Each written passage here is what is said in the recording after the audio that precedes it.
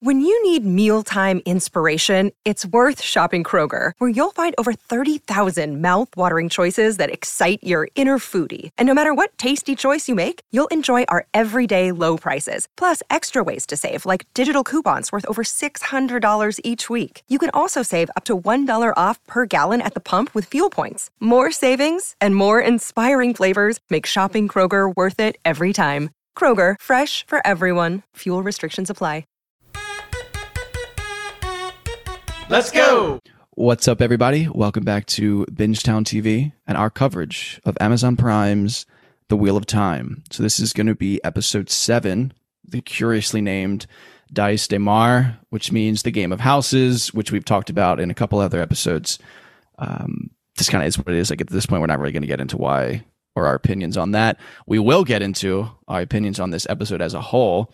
If you are a Bingetown loyal listener, which seems like they are growing every week, which we appreciate all of the support on both Twitter. I refuse to call it X, even though my phone, when I search the app, Twitter doesn't come up. I have to search X, which is kind of grinding my gears. And YouTube, of course, all of your comments, everything means so much to us. Discord, all of that kind of stuff. We try to get to it as much as we can. The support has been kind of overwhelming, honestly. Season 1 support was a lot of fun. You guys have just kind of ratcheted up a notch. Season 2, hopefully, obviously, keeps going in season 3, but we still have 2 episodes to talk about before we get there. So let's get into episode 7. Classic Bingetown housekeeping is just that we cover these episodes in buckets. Typically, they're by location. So this episode is going to be, we'll talk about Aviendha and Perrin just on their little Toman Head road trip. We'll do Falme, and then we'll have little sub-buckets in Falme, and then we'll do Cairhien, everything that happens in Cairhien. That's obviously the Smash finale that we're going to want to talk about, I'm sure, the most. That's the most wow moments essentially happen there. So, without further ado, road tripping. So, Aviendha and Perrin, they kind of have crossed the continent. Or, I'm sorry, they've moved on from Atuan's Mill. Hopper's still with them. They come upon 2 other Aielmen, 2 Maidens of the Spear. We get their names not audibly, but we get them in the subtitles, and then the X Factor, X-ray type of stuff. It's Bane and Chiad. We'll learn them as we go on. They are characters that will come back. They take the Aviendha and Perrin to a third body, and they have a bit of an interesting mourning ritual. So there's kind of 2 scenes that happen here. We can talk about all of it. They come upon Falme, all of the water. We learn a lot more, I think, or at least we get reinforced more about the Aiel culture here. So just the floor is completely open. Let me just open it up by saying, since we're recording this a little bit later than normal and we didn't have to watch the screeners for this was my first time watching with subtitles in years. And I'm mind blown just by how the spelling of a lot of these names are. Like, it's just like my world is now completely opened up to, like, I feel like a true Wheel of Time expert now that I can actually like write names down. I don't have to just write my bullshit. Yeah. We love Dave's spelling bee corner. I was like, is that how you spell Aiel? And is that how you're supposed to die? I had so many extra letters in there. It was crazy. The Sedai you should have known from last time, but Aiel, what did you think it was spelled out? Because we should have asked that. I would have been curious to you guys how you would have. It keeps getting flipped, like the I's and the E's keep getting flipped, but I think I have it consistently as AIEL, maybe Aiel. Or maybe never spell it the same twice. It's different every time, but it's usually like, I think I spelled Aiel like AYHEEL or something like that. So okay, who was one I've given up on is Amerlin. I know, like, if I need to sit down and spell it, I can spell it. When I'm taking notes, I'm just mine they are in any combination, but you have it, and I have it literally wrote as Amy Lynn. Like, I'm just typing. Yeah, I have a brain aneurysm every time I try and type Nynaeve, so I just type N. I'm good on that one. No, I'm Nynaeve. I spell it just Nynaeve in my head, like Wednesday. That's the way I think of it. Yeah. Getting back to the actual content, I was really loving the Perrin episode. I love that we're getting so many more Aiel. It's great seeing how his abilities are kind of relating to the Aiel, like especially with how he noticed the 2 women in the sand or whatever in the desert, whatever they were in, and even the Aiel. What's her name again? Aviendha. Even she was like, oh, that was good for, a wetlander. Yeah. So just really cool, this interaction here. I was totally confused by them kicking the shit out of Aviendha. Definitely. I had no idea what was going on. But then on the second scene, when they're kind of walking with Perrin, and she's like, I really like how she's like, don't make me feel the disrespect again, but I'll explain to you why they kicked my ass. And I thought it was a really great moment for like getting into the Aiel culture. And this kind of ties in a little bit with how I accidentally kind of called them savages an episode, 2 episodes ago, because I mean, I'm sure as someone who for parents saw this and was like, oh, yeah, brutal savagery. And maybe this is kind of where you make the ties. Like I can see why people think they're so aggressive, but just great for the culture. And I definitely have respect for all Aiel people. And I guess my one question is, are the women the ass kickers in like the Aiel? Because we've only ever seen women, right? Besides Rand. I kind of want to leave a lot of this out there for the show. Sorry, I just talked so much. Yeah. No, it's fine. You're asking valid questions. We're going to get a lot more into the maidens that we just kind of got introduced to there. Like, do you remember when they were doing their hand talk? Yeah. That's a very specific language amongst the maidens of the spear. But I don't want to really like get into the nitty gritty of the Aiel itself and let you guys kind of experience it as the show gives it to us. Because we also could be wrong and they could be doing their own little changes here. But this is like a subsection. Kyle kind of explained it. I think it was probably 2 ago when Aviendha was actually in it. Mm-hmm. Just saying like this is like a very famous part of the Aiel culture is the Maidens of the Spear, and they're all badasses. They can all fight like Aviendha, and they do this. There's different warrior societies. And this is just like the women's warrior society is the Maidens of the Spear. Yeah. That's what I figured. We'll meet way more characters. And like Luke said, the show is going to teach us a ton. So this is just essentially the Maidens of the Spear are one society. Mm-hmm. The only thing I can think about the whole time is like, man, I hope Hopper's feet aren't burning right now in the sand. Yeah, if it's too hot for you, it's too hot for him. I'm so worried. It's funny because this toe thing, the way they just like fulfill it, and it was a really cool explanation. Like, hey, it was my fault. You know, I was protecting her back, and you know, she got killed, so it's my fault. It's like I think of like our friend Anthony. Like, you know, he had a bad night one night, and he needed some help, and like the next morning, he comes back with beer. Like, I could just you picture could tell him the bad like, night when he threw up all over me. Fulfilled my toe. Like, here's the beer. I fulfilled my toe. Eagles Day's on the next day, and he just brings over a case of beer. Friends for life. Yeah. So it's toe is just like a really cool concept, and the whole honor system of it too. And like Dave was saying, like it's disrespectful to bring it up, but yeah, it's just really cool. Aiel culture in general. Excited to get more of it. Yeah, you guys are going to absolutely love it. I don't have much to add. I'm just hyped that the convergence is happening. Everybody's pretty much in place for the finale. And this was a big part of Perrin and Aviendha getting there. So that's going to be cool. And then shout out to any of the book listeners for that name drop of Bane and Chiad. So, I was just about to bring up Bane and Chiad came up. They didn't mention, for some reason, I'm mixing them up with having mentioned some of the wise ones, but never, or not the wise ones, the wise ones. Yeah.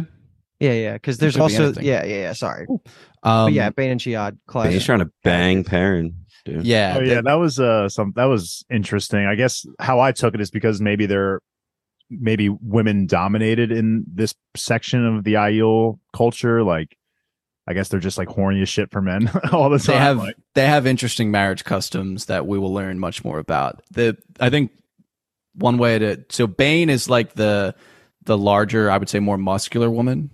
Mm-hmm. Chiad's just kind of the more slender, maybe potentially agile woman. Really nothing there. They'll get reinforced. Mm-hmm. They're just going to slide into our ever-expanding encyclopedia of characters, which is just classic Wheel of Time. Cool to put a face to them for us, though. Yeah. Oh, yeah. These are like big. It's just like really cool that they're in the show at this point. One thing I want to call out that I love a lot is the Aiel ideal, of like dying and death. And how Aviendha says life is a dream from which we all must wake. That was one of my favorite parts of their like culture and custom from the book, is that they're really not afraid of dying. They just think, you know, it's a lot of cultures have the idea of it's just, you know, you're moving on to the next life. And their ideal is that like being alive right now is like you're actually in a dream. So like the true purpose almost is like you die and then you wake up. Mm-hmm. And like that's so like they don't have that level of fear in them. That's probably why they are so fierce and why they're such like renowned warriors. I just love that little small part of their culture. That was really fun. And I loved how Hopper is like freaking out while this is happening. Mm-hmm. And the subtitle just keeps going, Hopper continues barking, which I thought was really funny. And this is like a not a big book change, but this is quite the book change. This is actually a book 3 storyline that Perrin's not involved in. I believe I've mentioned this before. not a huge deal, but it's going to be interesting to see how they kind of return it to the original storyline, because it's really supposed to be like Elaine and Nynaeve meet the girls and the Maidens of the Spear type of deal. So it's just going to be interesting how they decide to introduce that relationship in a different way. We'll just obviously keep our eye out. We will see what happens. I like Avienda's line when they finally get to Falm and she's like, "This is all water." Yeah. How? Like, she was just like blown away that there's this much in one spot. That's like for me, this episode is really different from the books, but there's a lot of little things thrown in like that. Like when Nynaeve and them meet these Maidens of the Spear for the first time in book 3, they're next to a river and they're like really apprehensive about the river. And they're like, oh my God, like we've never seen so much water. So the fact that they like the meeting and how it's happening is way different from the books, but they're still getting those small little story beats of like, they're like kind of afraid of the ocean and so shocked at how much water it is. Like that's fun that they're still doing that. For some reason, I totally took them saying that as this water didn't used to be here. I don't know why I thought that, but yeah. They've never seen that much water before ever. Which makes sense. Yeah. And that much water pretty much scares them. If you've never seen water, you can't swim, obviously. So it's like Silo. It's like Silo. Yeah. When they see Wilo, the water. Yeah. They're like, what the fuck? All right. So we're going to move into our next location, which is going to be Falm, which essentially is where Perrin, Avienda, Bane, and Chiat arrive across kind of the bay from, whatever you want to say. So the first character bucket we're going to tackle within Falm is just Mat. So Mat obviously technically starts in Cairhien, just wandering around like a little lost puppy. We left him when he kind of abandoned Ran. That turns to him getting knocked the fuck out, which presumably happens by Lanfear as he wakes up in Falm. To his surprise, to my surprise, I'm sure to everyone's surprise, he's just kind of in Falm. Maybe before we get into like a lot of the scenes, just kind of curious at like the takes of like him meeting Lanfear, this conversation, the fact that he's just now in Falm. Like, what was our initial thoughts on all this happening? He even says, like, how'd I get here? And she responds, that's my little secret. Yeah. So I don't know if it's a ter'angreal or something like that, or unless they use the ways, but I feel like he would have waken up like during that journey and stuff like that. So as Luke smirks. Yeah, so yeah, shout out to the comment section. Some dope teleportation thing, or I don't really know. But yeah, waking up and seeing Lanfear, I'd be like, all right, I like where this is going. I like where this is going. Who in the name of the light are you? Yeah, that was really great. I did not expect to see these two interacting so early on. My first thoughts were, wow, I guess a lot of our main characters just love getting knocked out by just like unsuspecting people coming behind them and just bashing their heads against the wall. And dragged to Falm. Yeah, and then getting dragged to Falm. Everyone's just getting dragged over to this spot pretty much, yeah. I originally thought this was in the dream world. He even says, like, am I dreaming? And they have those big like stone seals around the fireplace that I guess I was always interpreting, like, because we've seen Lanfear kind of come out of one of those seals, quote unquote.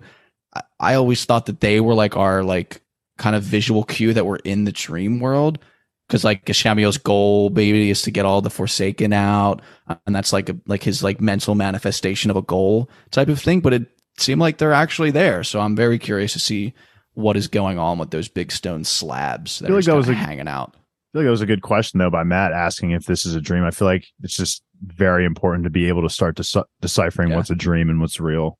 Which is probably a complete coincidence for him, because he knows, yeah, he knows and nothing neither do about we, really. he knows nothing about the greater implications of that question, especially who he's asking it to. I honestly thought it was a dream when she opens the windows. If the tower wasn't there, like that Falm tower wasn't there, I would have just assumed it was a dream, because he opens it up and it's like the water is like glistening, it's like beautiful. I'm like, where the hell? Well, I mean, technically, if he was sleeping in Cairhien and she took him to Falm during the day, like you see the world as it is still at that time. So but I'm on team he's there. That's what I'm saying. I think he's there, but I'm not even 100% sold on it, because we were talking about this earlier. Like, hey, if you get knocked out, does that count as you sleeping? And if he's sleeping and Lanfear's like right there, she can just teleport him to Falm and get Ishii to fuck with him in the dream. So yeah, I want to say because of how extended the period of time it was that he's actually there, but I'm not going to be like completely shocked next episode if he wakes up and he's not in Falm. After these comments, I'm like starting to, this is like real time just happening for me right now, where I'm just kind of hoping that the show starts making it more clear. Like you can have one or two fake outs if we're in the real world or the dream world. But if this is going to be a constant theme for the average person watching this show for the whole series, I don't necessarily think I like it, because while this one can work perfectly, like, is it the dream world or not? If this is something we're constantly questioning anytime, not just when Lanfear's around, when anybody is around, because we already know like Lanfear can do whatever she wants in the dream world. This is making me a little nervous now that we're like talking about it at this level, because like everything we can just have that. Is this the dream world? Is this real? And I don't really think Wheel of Time is meant to be like that. But this specific scene, I'm totally on board. It could be either, but I'm team it's real. Kyle talked about this before. When Ishii is infiltrating dreams, she does kind of glitch a little bit because it's like his mastery of it isn't there. So he wasn't glitching in this next scene. So, maybe you could say he is really there because Ishii's not that good, but I don't know. And I would have to maybe go back to like him and Surath talking, and I'm sure someone knows for sure, but that was maybe in Surath's room. So like the big stone slabs weren't there. The stone slabs are just throwing me off. That's about it. I think they've done a good job of where we know it's a dream or not. Like Rand has all the Emond's Field 5 murdered around him, and it's like, okay, this is obviously not the real world type. There hasn't been a fake out yet. Yeah. So well, the only one that I'm thinking of, this is not even a big deal, was when Rand, when Moraine dies. That was like the only one really, though. But I agree with Kyle. My comment was going to be that I feel like they have emphasized like how ridiculous, I guess, the dream world can get. Like it never has felt like the real world except for that one instance. Yeah, I agree. And we had only really been in this room, him being Ishamael and Lanfear talking. Again,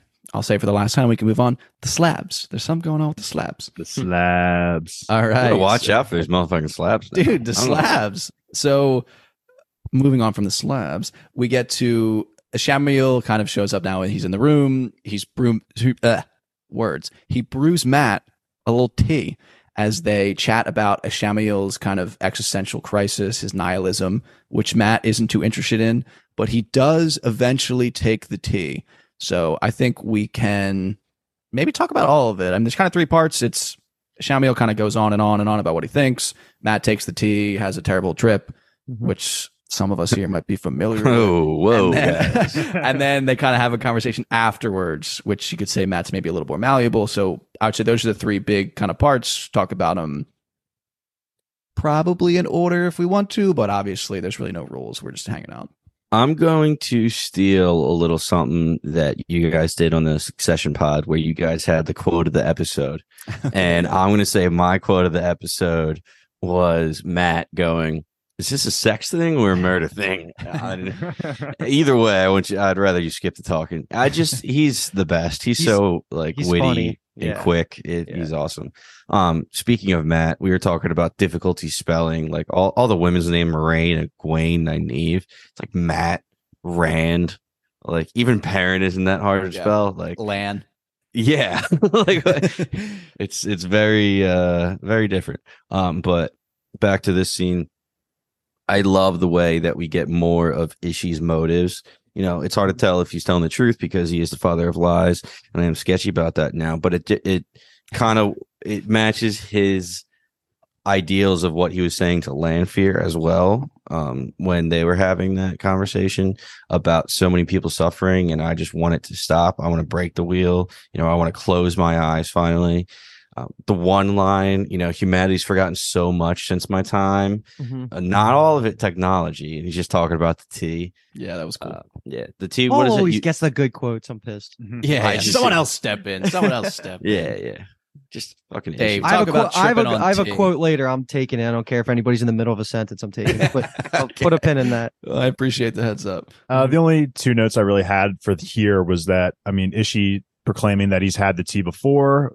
To which, he also says that he got the best night of he slept in for like the first time in his life when he had the tea for the first time. So just some parallels between Mat and Ishii here, because I've been talking about how Mat's been definitely creeping down the dark side more blatantly than the other ones have. And then the only other thing that I'm thinking of here is Ishii keeps talking about how the wheel keeps spinning us. Like we have lived this cycle multiple times, yada, yada, yada. And then it's just got me thinking about like all the visions that Min's been seeing. Like, sure, we've seen visions of Mat killing Rand, but what if that was like a different iteration of the wheel? Maybe one that has either happened already or one that hasn't happened yet. Just kind of something that I'm thinking about. But the way he was describing about how the wheel keeps spinning us just made it feel a little bit more like, not like timelines, but, you know, we get stuck in this loop where we just keep repeating it over and over again. And, you know, obviously that's what Paul was saying, that issue wants to break that and just completely end that. But just thought it was thinking on all the visions that Matt's had, and then him talking to Matt about all this just got me thinking that maybe the visions that Min's been seeing are just different iterations of the wheel, and they won't actually happen maybe in this one. Just, I guess, potential. It's so hard to explain. Like, I don't want to say timelines, but I don't know. It's a really interesting thing too now in hindsight. If you go back to season 1 and listen to the conversation that Perrin has with the Way of the Leaf, the Jesus, what are the Tinkers? Because it talks about the turning of the wheel. Like, that scene gets more and more powerful the more distant we get from it, and the more information we get from some of these entities that are self-aware of the wheel and have lived countless lives. So like, this scene kind of goes in parallel with that, talking about that. But couple things I wanted to point out, just that you guys pretty much hit everything, positive and a negative. The positive being, I love what you were saying, Paul, about Ishii's philosophy as just like a dark friend or like a Forsaken keeps coming out and keeps getting reinforced.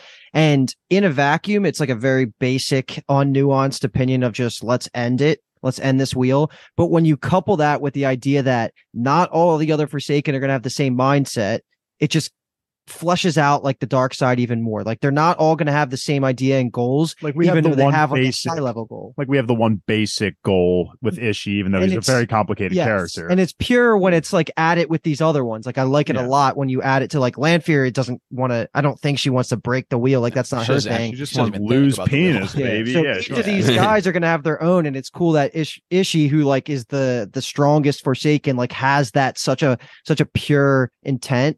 So I like that a lot. And now what I didn't like, and I guess this is basically geared towards Kyle, is I thought the T was incredibly weak. I saw the one flash was okay. I know we're probably thinking about the same interesting piece of that, but like, other than that, I really didn't like it. I didn't think, even the average viewer, I don't think would have gotten much out of that. Oh, I absorbed legitimately nothing of any of his visions. Yeah, it's kind of tough. Like, we see him, and Dave, you've been pretty good of like keeping track of, or, you know, really taking to heart this reinforcement of Matt's like potential tendency, affinity for the shadow, for darker things.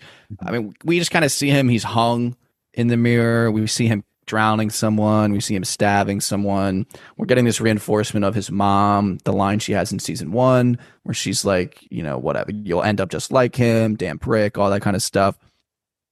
Yeah, the T is weird. The idea of what they're getting at is like very essential and cool. And like, when I really think about it, back to the books, like, there wasn't a great explanation of it. So like, this is an interesting way to like visualize it, a catalyst for it, whatever you want to call it. It just is like, the T feels weird. It feels like not necessarily unearned. It's just kind of like, it's just a weird concept. You need the book context to even take anything out of it. Like, for me and you, I got a lot out of that. Yeah, I understand for sure. No way anybody else does. It's impossible. It's not even like you have to be a tedious TV watcher. It was impossible. So I felt like that, coupled with the fact that the opportunity cost of what that might have taken away is a problem for book readers. I think it's going to be a slower burn. This feels like breadcrumb 1.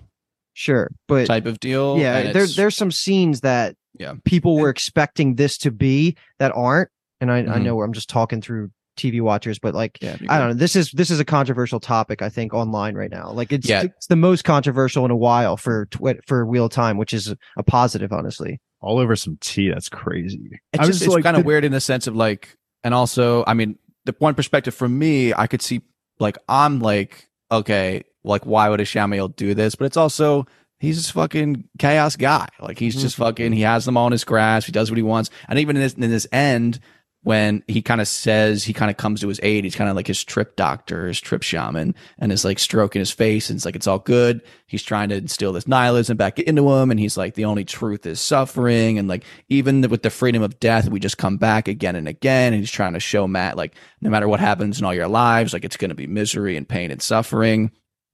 And like Dave said, like, all I want to do is close my eyes one day and never have to open them again. And Matt, after seeing all of this, is like quite receptive to it. He literally, the last line in the scene is how. He's got him. They're really, they're pushing him in this way, and it's interesting and it's different. But this, for me, was something when I watched the episode the first time and was kind of looking back on it, I was kind of like, how this is kind of something I'm questioning. Yeah, maybe. And I haven't really made me question a ton in a while. This episode as a whole was so different from the books. Like, this was like the culmination almost of all of the different changes they've made. And it's really kind of come to a head almost, which makes sense towards the end of the season where everything needs to get tied back together.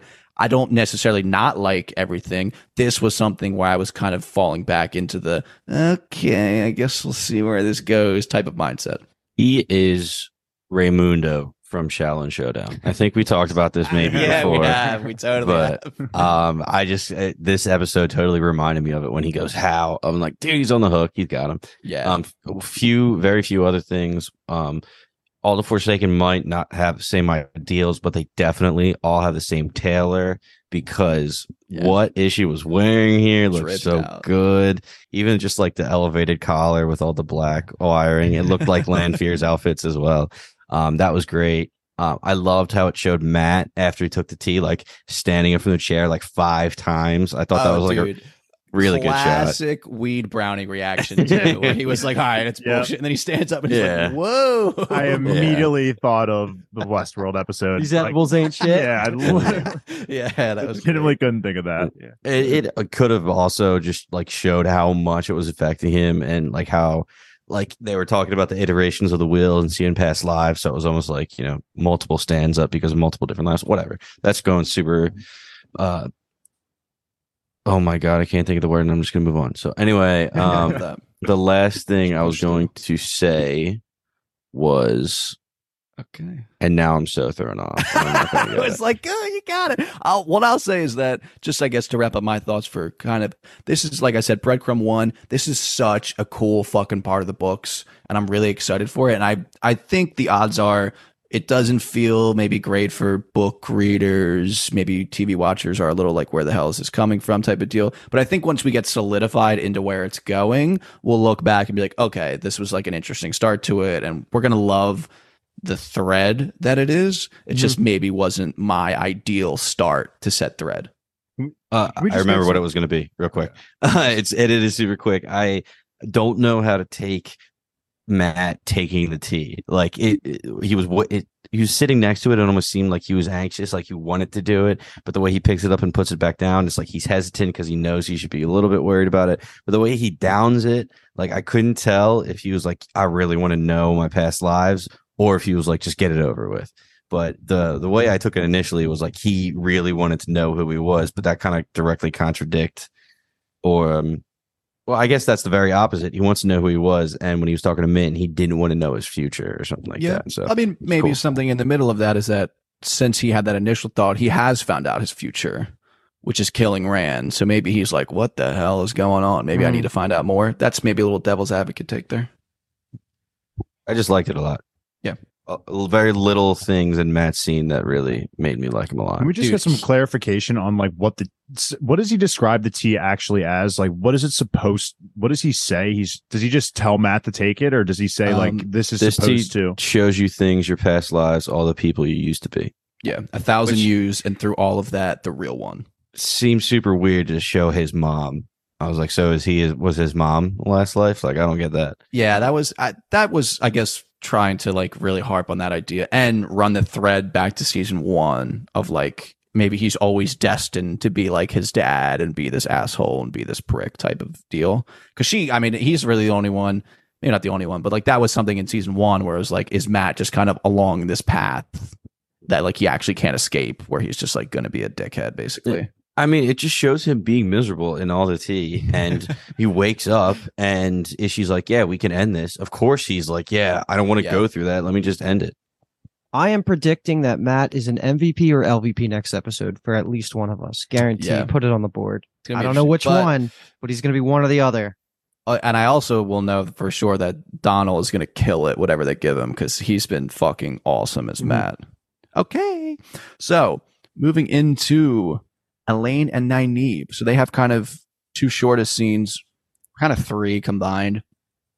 So they are kind of wandering through the marketplace in Thumb, doing their thing. Elaine, Miguel, takes charge and is like, listen to me and do exactly as I say, which was fun to watch Nynaeve's reaction to. Totally turned on. Yeah. I was just going to say the same. Yeah. And then they run into Loial, which is a fucking fantastic reunion for him and Nynaeve, and then a fantastic first interaction between him and Elaine. So just kind of thoughts about everything that happens here. Oh, it was just such a genuine and cute interaction. I literally love this. Just coming off that depressing ass episode we just got last episode, like seeing this kind of interaction made me feel really good. It was just great how Nynaeve just cuts off Loial because he knows he's just going to be like kind of talking too much. Like, your name's ears. Yeah. So great. And I loved it. And I love that even like she calls out Elaine too. She's like, "You're loving this. Like, just stop it." Like, she's sitting there like, "Yeah, what do you mean? I'm the." He bows to her and everything. Yeah. She's great. She definitely, I love her. I can officially say that this episode she was amazing, and I'm definitely team Elaine now. Put it on the board. She's awesome. I was ready to walk into this episode and say, I admit it, last episode I went from liking Elaine to really liking. I'm just full on in love with her. This was the episode for me that I love Elaine. Oh, she's phenomenal. I was kind of mad Nynaeve didn't let Loial say your name sings in my ears, but you know, bitch, take a back seat. No, I think it's good because they don't get to do it in the show, but in the books, like it's so much more obvious that every time Loial talks, it just goes on and on and on. Yeah. So this was I honestly thought this was a great Nynaeve episode, like for what little screen time she got. The whole scene and the thing. and the knocking out of the Sul'dam at the end was like, or the collaring, like all of that. I thought Nynaeve killed it actually. Yeah, I mean, we already know that Ogiers are like, humans, like no patience whatsoever. So always Russian. Yeah, leans into that. I can't wait to steal this cool line from Luke that he wanted to talk about. Elaine and Nynaeve are talking about how the Seanchan, they're like, wow, they just conquered the city and the people don't seem that upset. You know, you wouldn't even be able to tell. And that was kind of going into what Luke was talking about when we first got introduced to the Seanchan, when, you know, Uno died. They kind of take the O's and then they're like, all right, cool. We'll let you be then. And then they just kind of go off, and Seanchan don't really they don't interfere with your life really, as long as you just are chill with what they say. So kind of paints that picture a little bit too, and that helps go into the Seanchan's goal and the Empress's goal later on in the episode. And we'll talk about that. But yeah, I only have 3 notes about this scene, and one of them was Elaine telling Nynaeve what to do is hot. That was just oh my god. Well, it helps that also Elaine is just hot. So one thing they mentioned, they being Loial, is he just name drops the Death Watch, just an important kind of Seanchan little squad within like their military type of thing. We'll get more about them. Just was nice for me, kind of sat me up a little bit straighter when he said it. The Death Watch Guard is definitely a big part of Seanchan culture. And Luke mentioned, obviously, the last little scene in their bucket is them placing that Adom on an unsuspecting Sul'dam. Just Nynaeve's line of like, this looks like it'll fit or whatever, and just puts it on her, and then Elaine just knocks her the fuck out, was just like fantastic. That was just so perfect. The best Wonder Girls scene. Yeah, Elaine just comes through at the end with a little club, knocks her ass.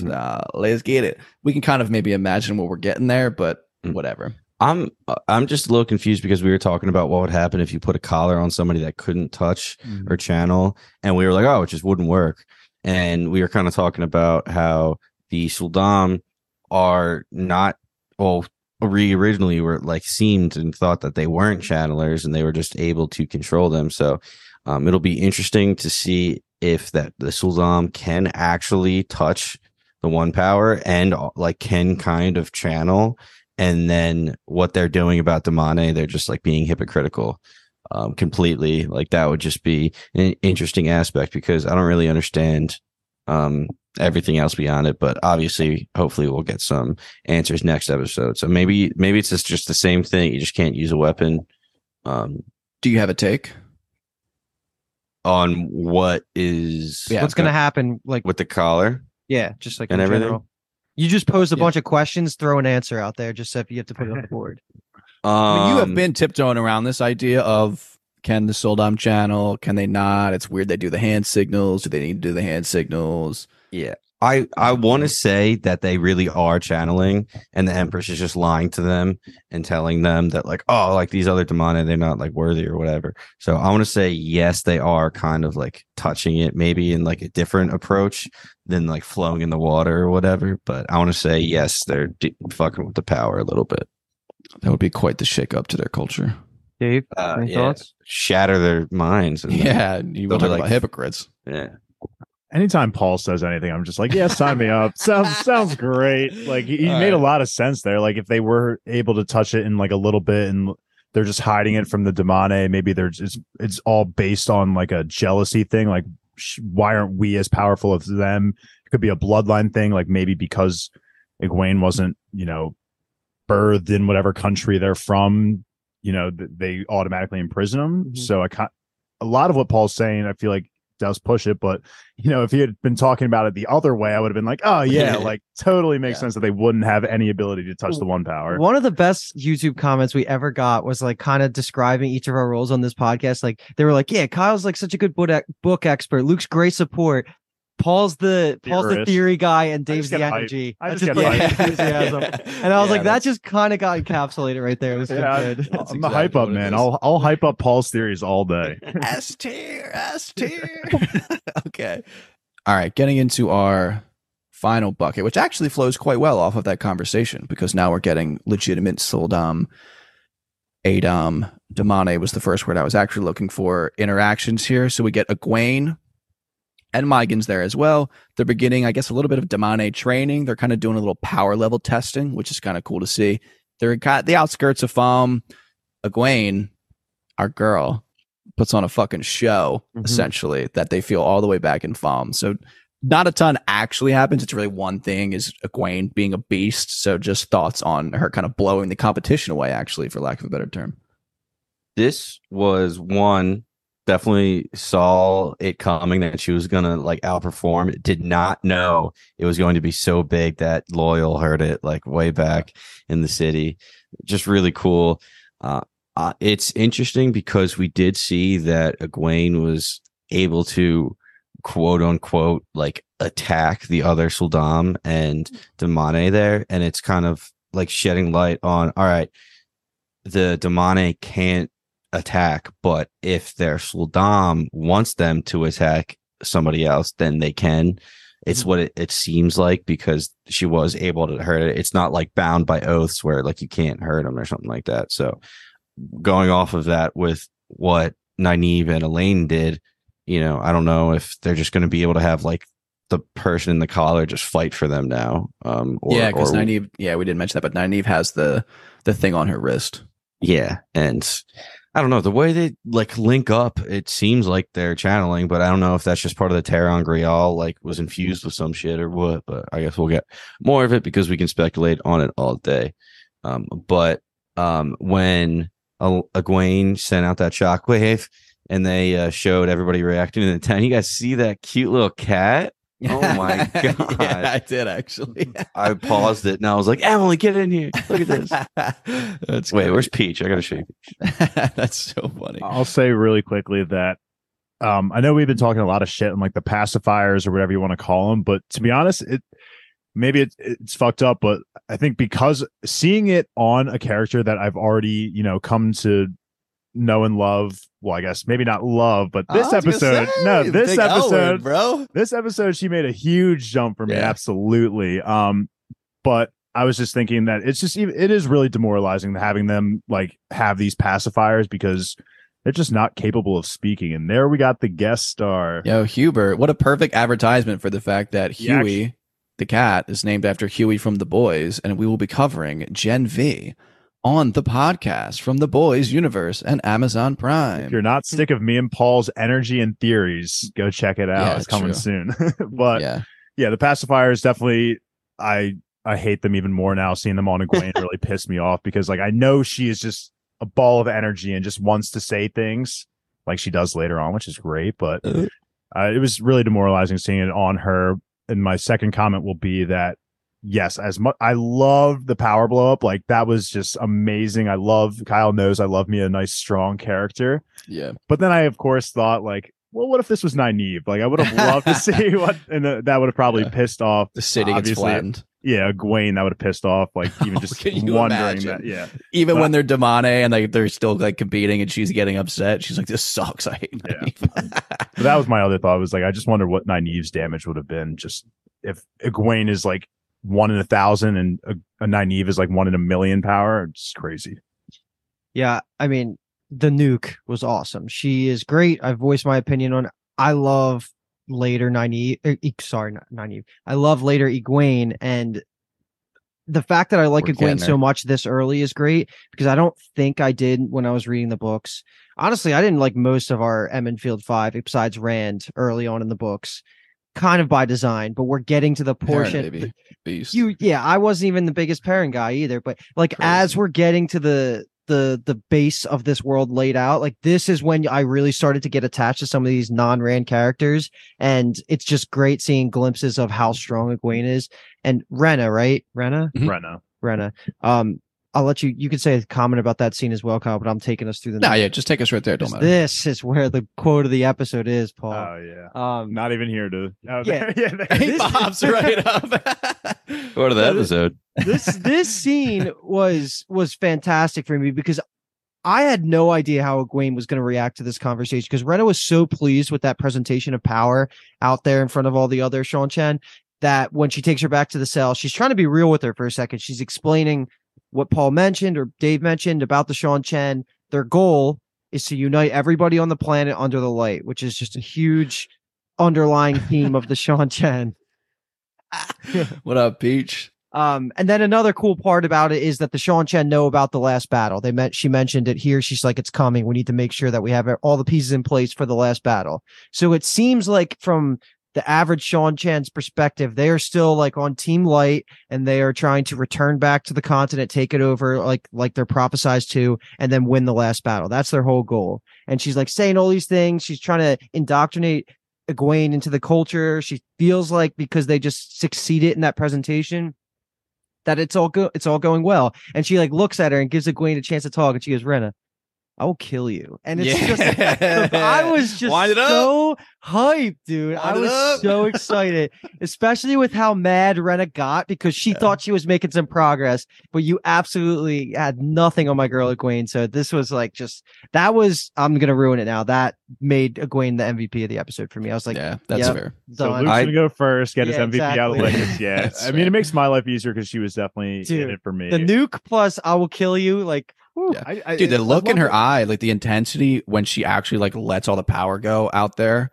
and like she's like breathing hard and she has the little baby pacifier and it felt like she just was gonna kill somebody there. I was like, and a cute little nose, Kyle. Yeah, dude, the cute little nose. I was about to go to war with her. I thought that was going to be the moment of her escape. Like I thought she was just going to like power burst and like everyone was going to be knocked out and she would have made a move somehow. Nah, that would weaken the items. But I do love that quote even more because it's funny because at the end of watching, I think last episode, me and Alki had a conversation and he was just like kind of worried that he was kind of asking, do you think Egwene was like really broken down? Like after all the events that happened, she looked really down in the dumps. And I was kind of like, I can't tell. I hope not.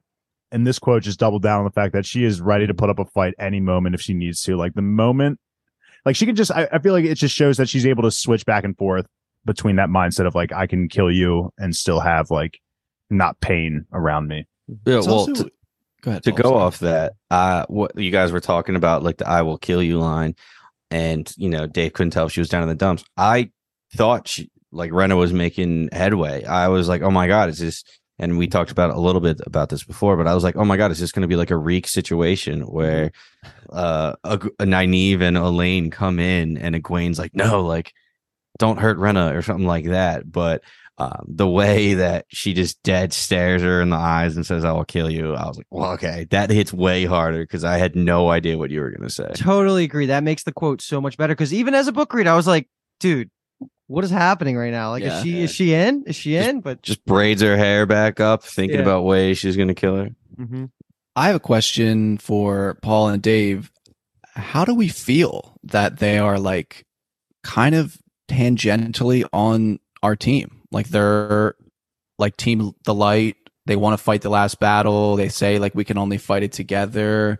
You know, Lord Turok was like, I was sent here by the light type of deal. So like they're anti the shadow. Like Surath is obviously, he feels like an outlier within the Seanchan, but they're not obviously good people.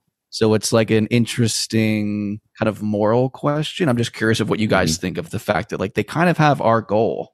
Well, maybe not Dave's goal, but like our, you know, the normal people watching the show's goal. Take down the flexes. Yeah, look at those tiny little biceps on the shadow side.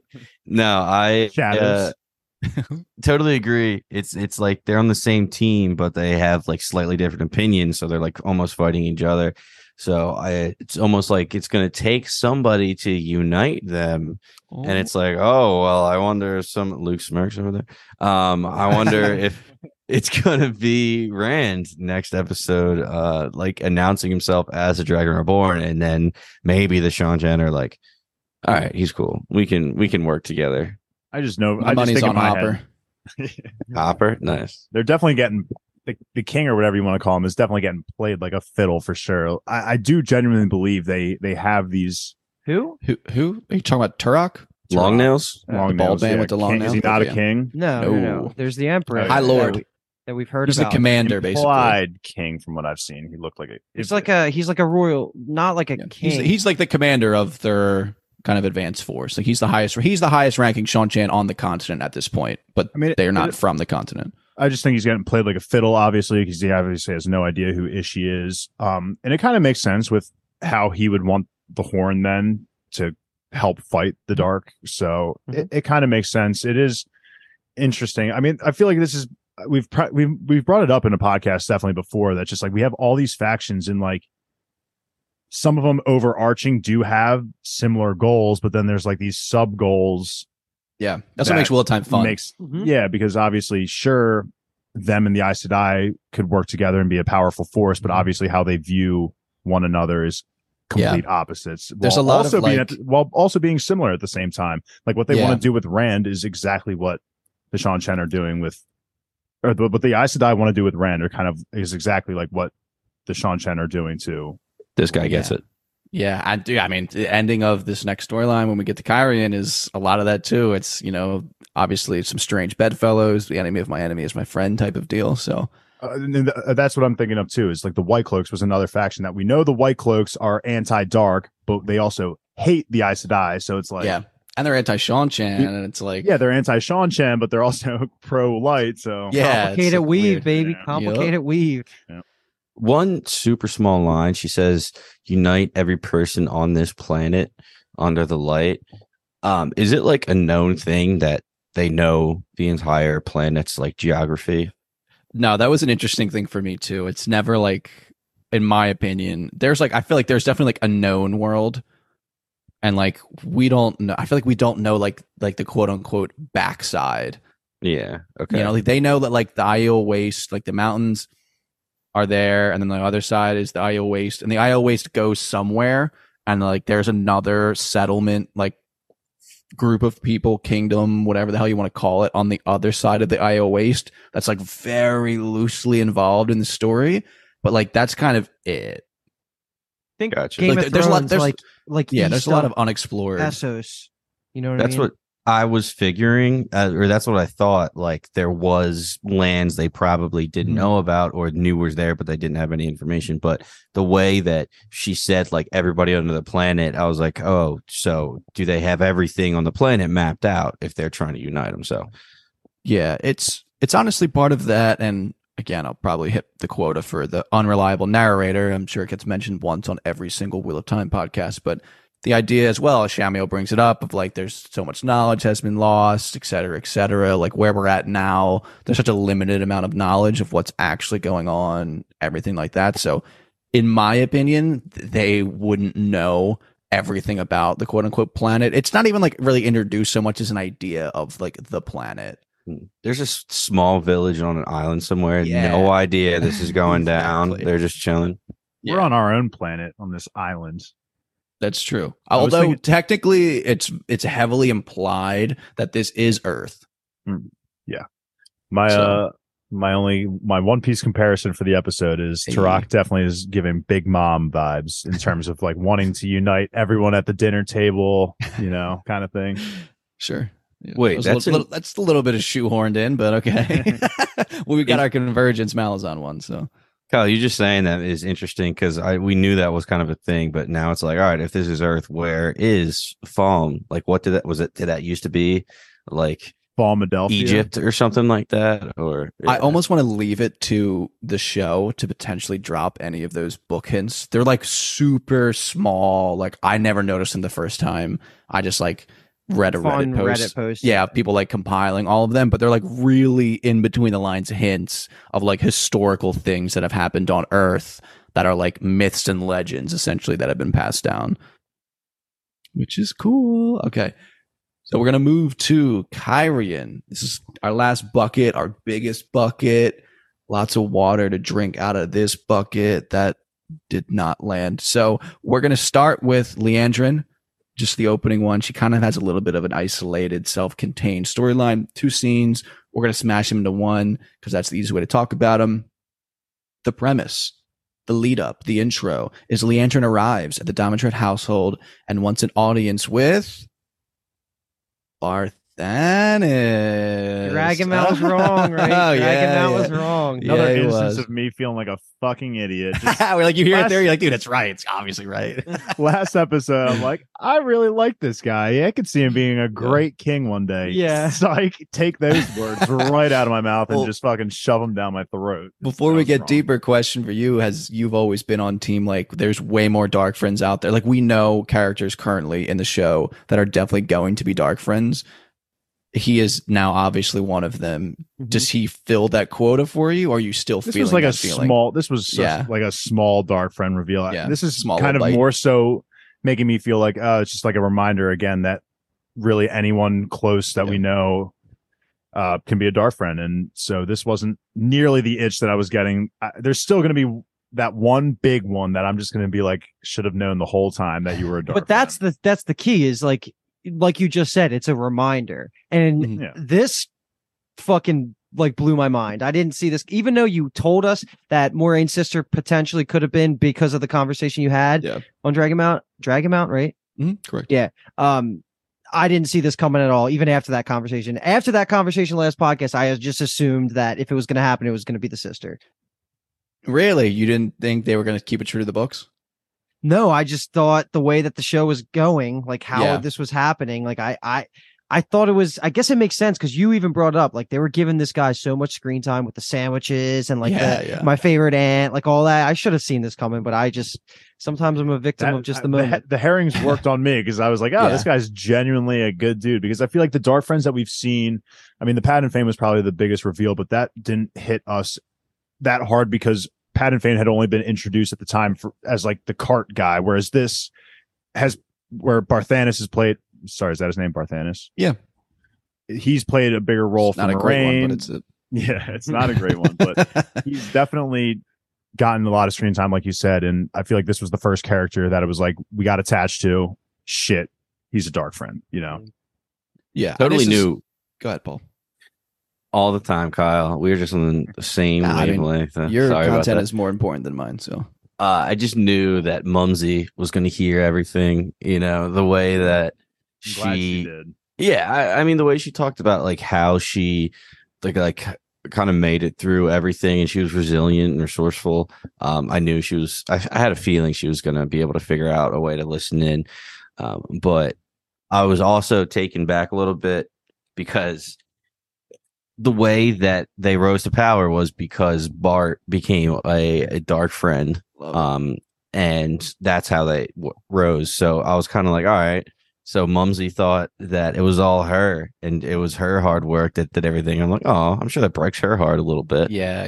It was Darth Bart the whole time. They had a name of like Kyrie and royalty almost too already. So it's not like it was just like from scratch, like some of the other Dark Friends' goal is. Like that's true. Oh, they were like a completely like disgraced house though. So sure. But you have a leg up, obviously. Yeah, you're right. I'm surprised in my head when I heard that he was talking about, oh, we wouldn't be anything without me turning to the dark side pretty much. I kind of was like, I'm surprised Moiraine didn't, I guess.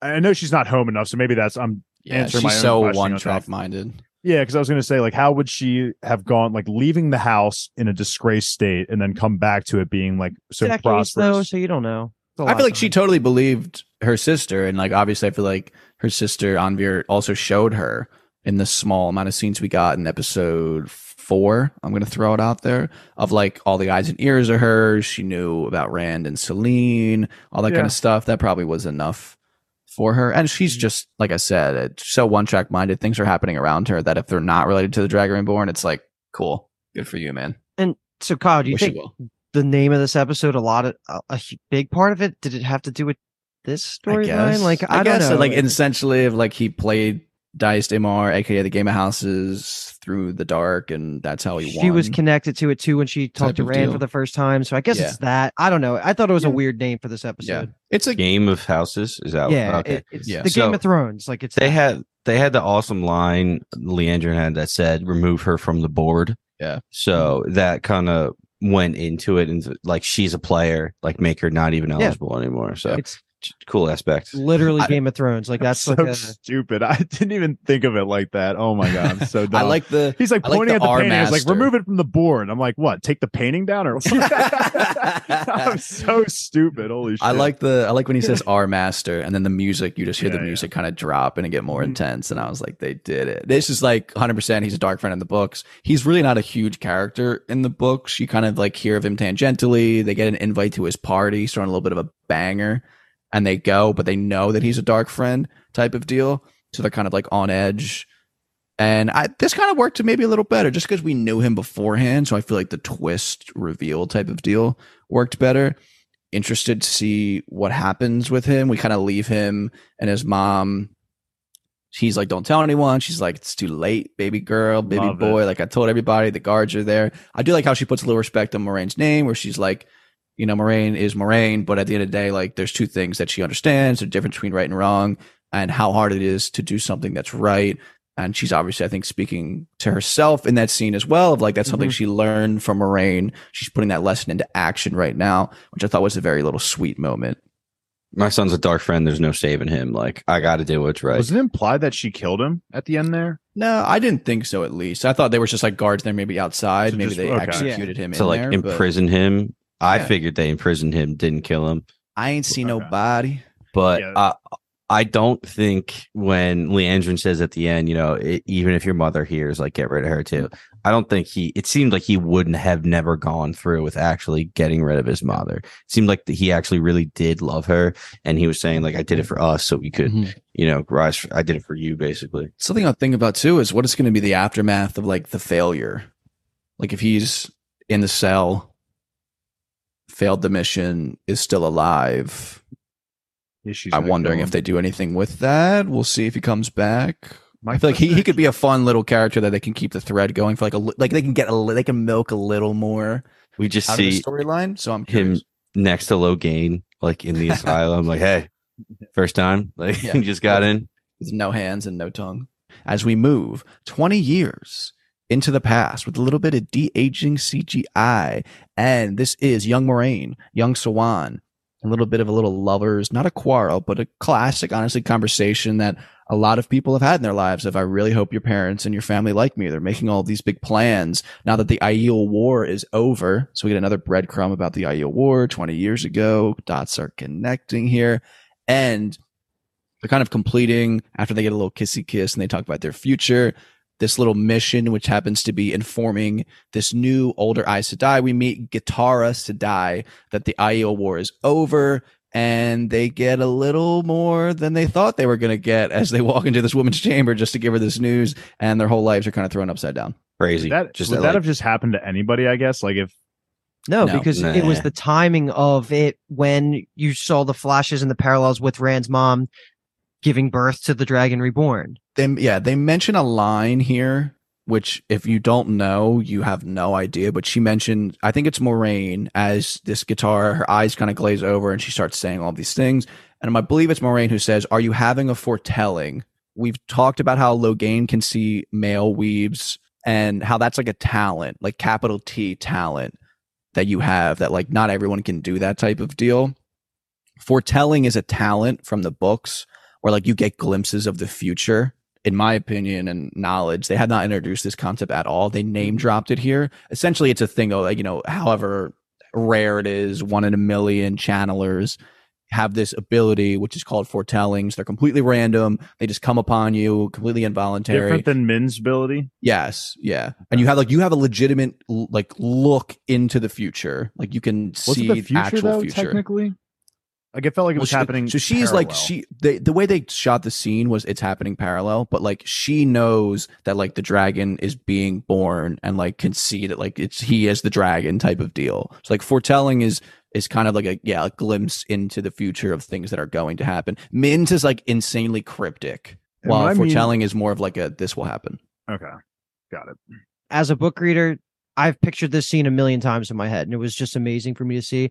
Don't have anything to add. It's just, this sets off the whole series, and it makes so much sense. Like, this is such a pivotal scene. I didn't think we were ever going to get it because we've already been told about it in words. This is a new spring scene. Awesome. Okay, which is the only book I haven't. It's the prequel book. Yeah, this happens. 14. Yeah, this happens in the prequel. Personally, it's the only one I haven't read. So I thought it fell flat. It didn't like feel like intense or like a huge heavy weight to me. Is what it is. That might be my only single complaint about the episode. Is that we got the umbilical cord shot again, which was nice. They were like, dude, the people loved it in season 1. Let's bring it back and show them in the season 2. Oh, it's wild to see the Aiel. I was just, see that whole scene again and how crazy it was season 1.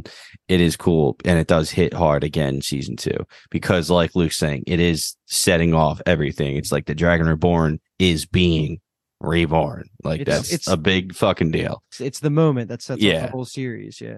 And talking about Siuan meeting Moiraine's family and I hope they like you, or that I hope they like me. It just shows that Moiraine didn't want to abandon her family for all of those years. Literally this night happened. They were talking about their future. They wanted to get a little bamboo hut, which is just adorable. And Moiraine's like, I'm not the fucking Fisher wife. You're the fucking Fisher wife. And then all of a sudden they get this, and it's kind of like Dave, what you were saying, like, was that just like random that it happened to Moiraine and Siuan? Yeah, like if Liandrin was by the door, would she have immediately just taken up her sword and been like, all right, the fucking wheel, man, the fucking wheel. Maybe I was going to say my answer to that is purely just the wheel weaves as the wheel wills. That's the answer I was expecting. I was just in my head just playing that hypothetical, like if it was a Marvel's what if, like what if it's a cop out answer, but in this specific context of the Wheel of Time, this is the whole foundation of the series. Is based their on part to play in the exactly wheel. Like the Ta'veren, like all these moments. Yeah, it's one of my most favorite like writers' steroids, I guess you could say, for lack of a better point, that they put in their own story. Classic example, and we've talked about this before because I feel like I've said these words before, of in Dragon Ball Z where like the Saiyan gene, so they get their ass kicked and then they're stronger. It's just like it feels like such a cop out. Yeah, but it's like part of the story. So literally, like it eventually keeps working and working mostly weaknesses in other stories. It's actually a strength in Wheel of Time because it's by design. No, I think it would be great. Just to say her words, the baby lies in the snow and cries like the thunder and burns like the sun. We've heard that before, have we not? Tell no one, my sisters, you must find the Dragon Reborn and prepare the world to follow, which is interesting. And they kind of look at each other and like, fuck. There goes all the plans that we just had. That sucks. The moment Moiraine becomes so selfish, but not selfish because it's the greater good. The other thing I wanted to say, takes me off guard every single time I see Moiraine smile. Like, I'm like, dude, I'm used to depressed, like disheveled, haven't done my hair Moiraine, and she looks so happy, young and naive, if you will, but she's happy and kissing Siuan. It's very weird juxtaposition to then just cut to the new Moraine scene of like shielded. I love the meta parallel of Guitar Sedai's having the foretelling, seeing the scenes of Rand's mom having Rand. And it's like also for us, it's season 2, episode 7, cold open, season 1, episode 7, cold open. I didn't notice that until I wrote down my notes. I was like, oh my God, episode pattern, 7. baby. We're getting in season 3. Like, Just be on the lookout. We're getting some sort of flashback in season 3. Yeah, that's true. That's crazy. All right, let's run it. Okay. Yep. Oh man, my notes are slightly out of order here, but just one little scene. I'm gonna talk, just mention it so that it's like out there in the world. We don't really need to comment on it. Yasuka, everyone's favorite, second favorite, third favorite, second favorite, brown sister, hands Varen, and Ogier map of the city. Tomas kind of gets the knowledge, the go ahead. He walks off, and as our green trio is a bit suspicious, Yvonne and Maskim vote to follow him. So Yvonne just goes off and follows him, and Maskim is just kind of there with Alana. That's like something that happens that'll brew in the background. No, hold on. I just made a Harry Potter reference. We can't go past this because we missed it the first time. But Yasuka being Cho Chang, right? Yeah, from Harry Potter. I cannot believe we didn't pick that up the first time around. Oh my God! But I had to bring it up. I asked Emily. I was like, I bet you can guess where she's from. She looks at me. She's like, Cho Chang. I was like, oh, that's nuts. The disarray between the Aes Sedai. Like, who was the guy that said, I don't trust Varen? Yvonne. Yeah, that's Alana, one of Alana's warders. I wrote that down because I was like, Varen has proven nothing but loyalty. But again, same with Lan, though, and they questioned him. Remember when? He doesn't know that. It's everybody is on the us. table. To us, we're like Varen's. Yeah, that's what I wrote it down. Rider. I was just like, come on, Varen's definitely a rider. So him, Yvonne going to follow Tomas, that just didn't have any purpose beyond the point of there 100%. Is animosity between all the sisters. They don't really know. Okay, because I was like, what is happening here? Why are they splitting we'll up? get there later, and he's just not there. Suspicion, I wouldn't say animosity. Yeah. And Maskim does, again, to reinforce this point, Maskim's like, I'm more concerned about Leandrin. Where the hell's she at? And that gets into the Leandrin Darth Bart scenes, which we already talked about. Where'd you get that? That's cool. Oh, that's actually the second time I said it this episode. Oh, wasn't I missed the first one? Told him the first time I heard that, I was like, yeah, I love that. We're doing that now. I got the ball stamp of approval, so I said it again. All right. Moving into finally a reunion between Moraine and Siuan. So Moraine arrives in this kind of audience hall that Siuan has set up. She brought her replica Amyrlin seat with her, and they have this little kind of very quick discussion about basically the first scene, about like how far they've come in those 20 years. I think we talk about all of that before we talk about obviously Rand. Just absolutely love Siuan's constant references to like being a fisherwoman, a fisherman back in the day. They were talking about, hey, why didn't you tell me you'd been stilled? And they get into that, and then Siuan's like, don't worry, you've carried this burden by yourself for so long. I row beside you from here on out. It's just like like every single little time she can make a reference, she drops it. So book accurate, baby. Yeah, book accurate. So book accurate. And then like it's time I met Rand al'Thor, just like I literally got like a little jolt. I was like, oh, that seems like a big meeting. I'm excited to see this. Yeah, I was excited to see these two like finally reconnect, but obviously it's not going to be in a way that they want to. Like, this is a business meeting at the end of the day. It's not going to be anything about love, and it's a little painful to see them kind of button heads after being, apart for so long. Siuan literally just found out that she'd been stilled in her eyes, and the thing about forcing Lan's bond to Alana as a thing, like she was not happy about that either. Yeah, it sucks to see them both kind of, because they're both going through it, so it just sucks that they can't really embrace each other before getting out of business. Literally only called this scene out to like have its own discussion because I wanted to shout out Lyanna Sedai, how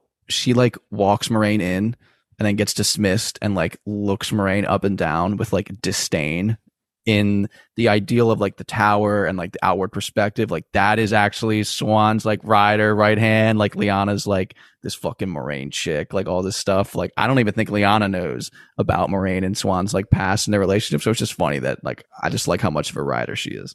All right. So as Paul mentioned, Siuan's like, time for me to meet Rand al'Thor. But before we get my favorite scene of the entire episode, which I have been absolutely crying out, begging for, and I mentioned at the end of last episode. So Rand is standing outside of this audience chamber, and Lan, the man, kind of prepares him to meet the Amyrlin seat. Just so many good quotes. I literally teared up when I fucking watched this scene for the first time. This is easily my favorite scene of the whole episode. I feel like we'll let everyone else talk, and then I can give my piece. Just the Lan piece, or when he gets into the chamber? I'll say before he gets into the chamber, just all of him in the Lan conversation. Okay. All right, let me steal all the good lines real quick. Yeah, go ahead. Do your thing. Jill reaches for the sword, and Rand dips away, and he goes, "Oh, Heron dips the wing." Like, I see you've been studying. Would you have said Rand dips away? Have. Okay, nope, 100%. If you didn't know the move was called Heron dips the wing, absolutely not. I just had that in my head because I was reading my notes, and then. You guys talked about this before when we were talking about the moves. You were like, cat crosses the courtyard. That's the one you want to look out for. And Lan says Lan says to him right here, if you're going to use a move, use this move and keep your back straight, blah, blah, blah. It was just the whole training aspect of it was really cool. And it honestly hit me harder this episode because I knew that you were looking forward to Rand and Lan interaction. So I was like, all right, hopefully we get something a little cool here. And just, I hope they train and bond a lot. And to jump forward, where we see them leave off, maybe they will. They're going to have some time together. So sure. Land. That's their name together. Land. How imaginative. How about Rand without the D? Rand will work too. Ran all Thor. Is that your only thought on this scene, Dave? Yeah, pretty much. Lan's the man.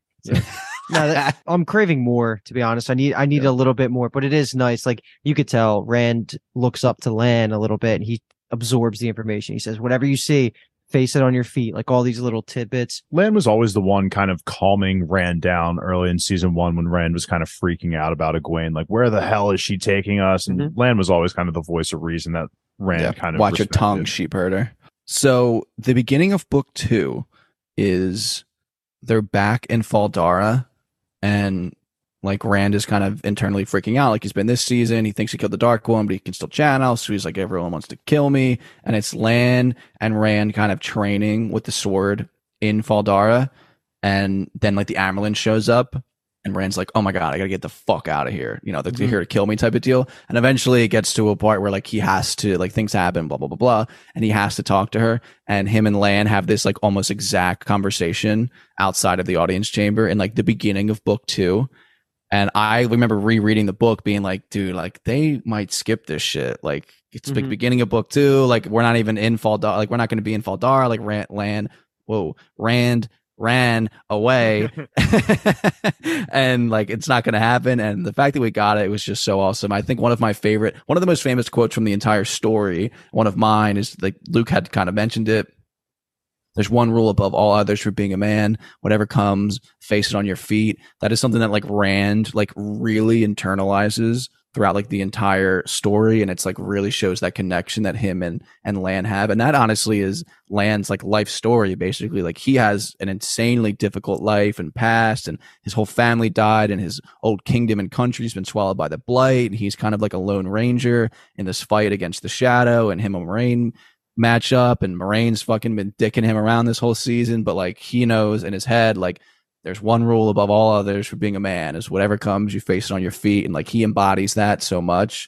And I also love, again, he's speaking this kind of sense, this mentorship, this kind of emotional rock almost, when Rand is like, I left to protect the people that I love. And Lan's like, dude, like, you can't be that selfish. Like, you're the Dragon Reborn. You were born to protect this world and everyone in it, not just the ones you love. I feel like Rand really needed that slap in the face almost. That's of like, so you can't just run because you're afraid of hurting people you love. You have such a higher purpose. Like, you can't think that small. Like, you're the guy.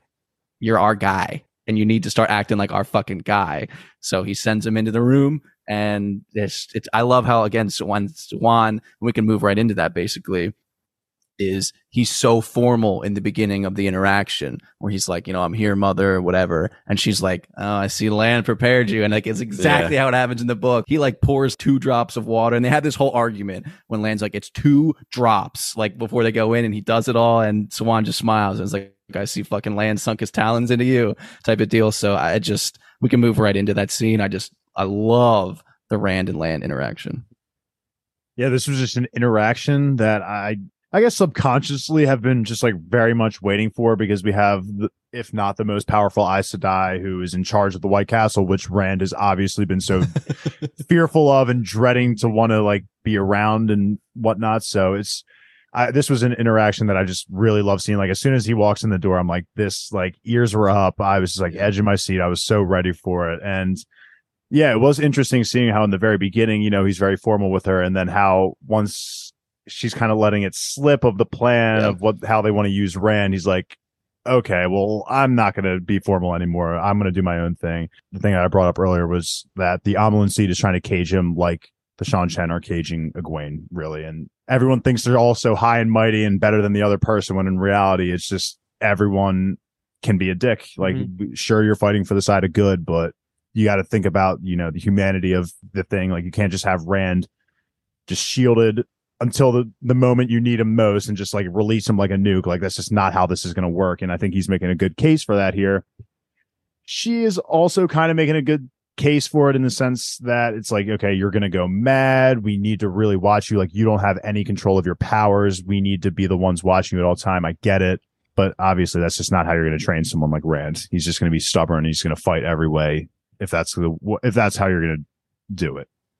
Yeah, super hypocritical, honestly, it seemed like. But I love the line where Rand's like, oh, what if I don't want to be a spoke in the wheel anymore? And she's like, dude, you freaking moron. You're not a spoke. You're the water that turns the wheel itself. You don't get to, and it kind of going off land, like what he was saying, face it on your feet. She's like, dude, you don't get to just like not want to be it. You are a key part no matter what you want. The way she was getting into, do you know what the like Tower Law says that the Amyrlin Seat must do when they find the Dragon Reborn? I thought she was going to be cool about it and be like, oh, like, I'm not going to do that though. We throw you a fucking banger. Yeah. I'm with you, Paul. The way that she just throws the shield at him too. First when Rand is like powering up, I'm like, dude, are you seriously? Do you think you can? Come on, man. What are you doing? I won't live in your cage. I love that line. Yeah, I was like, all right, cool guy. Like, it's like a rat saying that. Like, yeah, you're gonna shielded.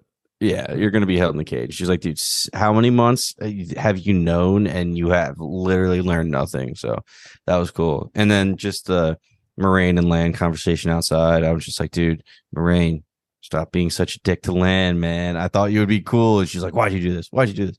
Like, you put everything in the whole battle in jeopardy because of this. But I just love the whole time Lan is super concerned about her. Like, only 2 women in history that have been cut off that didn't kill themselves. Have you ever thought of that?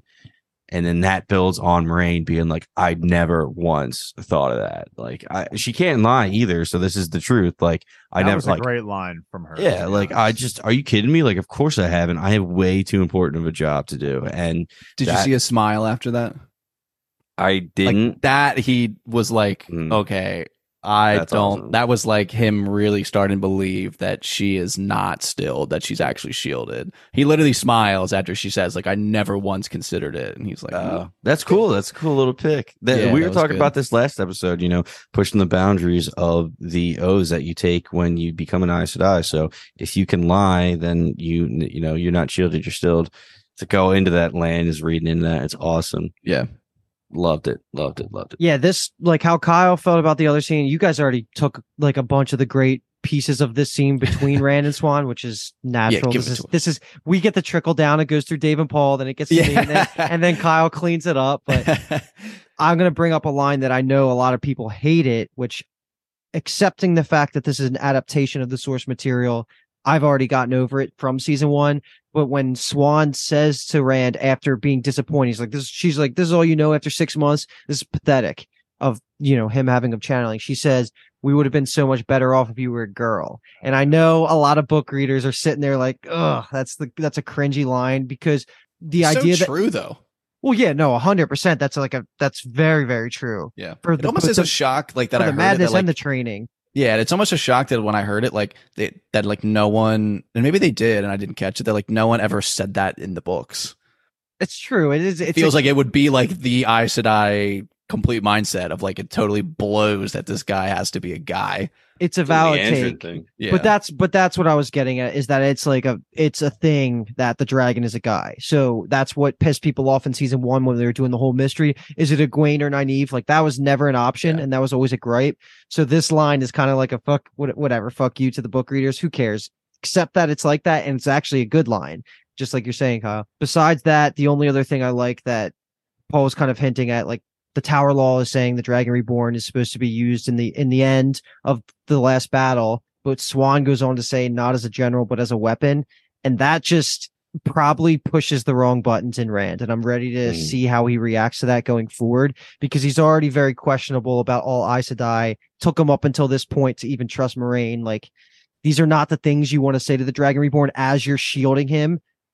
A lot of this is like kind of probably triggering him. So this was a really well done scene. And I was looking forward to Siuan meeting Rand like this, and it was cool all around. And then as far as the Moiraine land scene, yeah, you guys hit it pretty much. I don't think I have anything to add to that.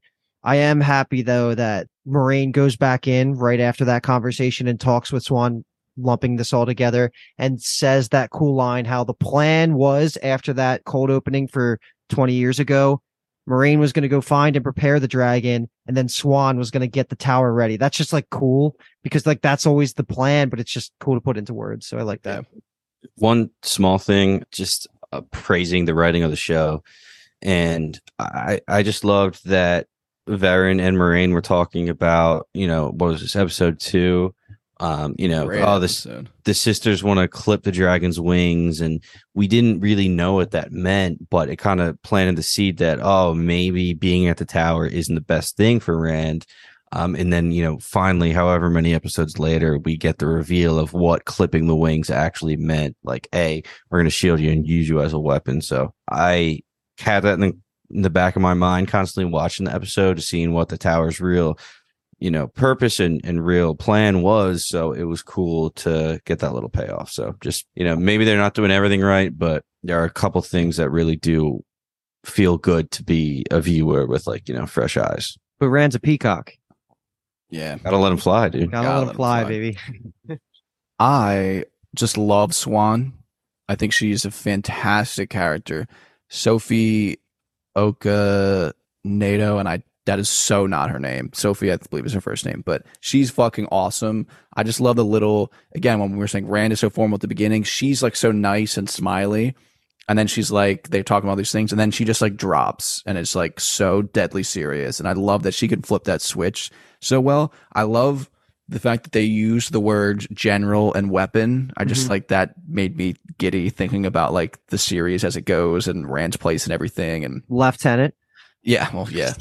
We don't fuck with lieutenant. Sorry to our, yeah. We'll blame it on the French. We'll blame it on the French, the lieutenant stuff. Thank you for commenting and educating us, Lieutenant. All 27 comments. No, we did it on purpose so we would get all those comments. No, we're not idiots. We knew that. We knew that. We had no idea. No, But yeah, Dave, I just love your point too about like those parallels between the Damane, the Soldam, the Sean Chan type of deal, where she's like, we'll only have you channel only what we want and when we want.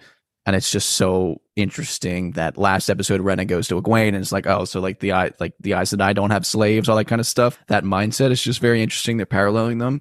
And then the last thing that I'll say is that I thought it was kind of interesting that Siuan is like, you left the fate of the world to chance for your pride.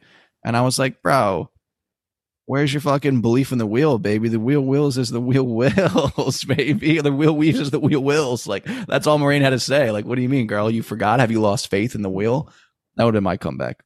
That's all I got to say. Oh, and then it's just interesting that the plan at the end game for Siuan is to announce Rand as the dragon in front of like the world, basically, when Queen Galdrian returns. They'll have 14 Aes Sedai with them. Yeah, they'll have 14 Aes Sedai with, you talking about the White Castle? Yeah, White Castle. Nah, I think she said here in Cairhien. Oh, did she say Cairhien? Yeah. In the Sun Palace. Yeah. Okay, yeah, you're right. Yeah, you're the right. Sun Palace of Cairhien. They didn't name drop that yet, but I'll drop it for you. Okay, so we'll move into kind of the aftermath of all of these conversations is that Rand is now shielded. He's placed in a cell.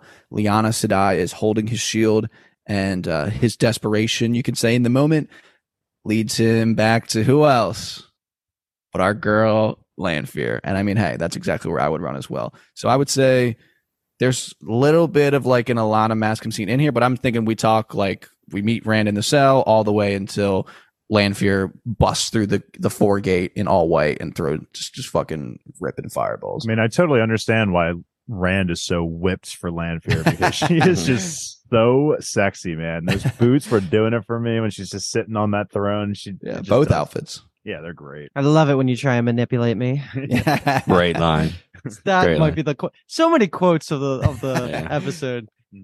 I was cracking the fuck up when Rand's in the cell and he's shielded and he's talking to Moiraine, and he's like, it feels like, Moraine's like, yeah, I fucking know, okay, like you don't need to tell me, like I know exactly what it feels like. Yeah, it's just nice every time they drop little lines about rules of channeling. Moiraine says she needs to channel to keep the shield in place. That was just going into, we're not supposed to know about tying off knots and shields and stuff like that and all of that. So we got the answers a little early, like Kyle was saying before, but I honestly am glad that we got it then, so we're not like sitting around like what the fuck's going on and all this other shit. So I don't know, I liked it a lot, just seeing what's the keeper, what's the right hand, Lyanna. Lyanna, just again, she's probably just so happy that she's there to do this. She probably loves making them like suffer, because like you were saying, she doesn't like Moiraine and she is Swan's right hand, so she was definitely enjoying it. She's super powerful, and her thing in the books, which Kyle, I know he has mentioned at least maybe back in season 1 or coverage, her thing is she is just the hottest girl in the world. Like, really, every time she gets talked about, it's like, oh my god, like she's so she's like attractive. tall, long legs. Yeah. Her like, I guess ethnicity. She's Damani, which gets very confusing in the audiobook with the Damane. Oh, it's Yeah, the worst. It's the worst thing ever, honestly. Yeah, but their like whole shtick, they're like masters of seduction. Like they teach women. It's a very cultural thing for them. So Lyanna is just like a very sultry, like attractive, just like woman who like turns heads type of deal. I get it in like a different way from her actress. Her actress in real life too is like a badass chick, and I think she fits the role really well. I'm excited to get more of her. It reminds me of Francesca just from The Witcher. She's supposed to be like the most beautiful elf of like all time. They say that every time in the book. Show. Yeah, Luke's supposed to be. Luke's obsessed with her. So I love the reveal too that they're talking about why, like Rand is telling Moiraine, yeah, I know they're trying to get me to go to Falme, but I want to do it anyway because they have Egwene. And then, they kind of put it together. They want me to go to Falme because that is where the dragon is supposed to proclaim himself, which is really cool. And the Forsaken want to proclaim him.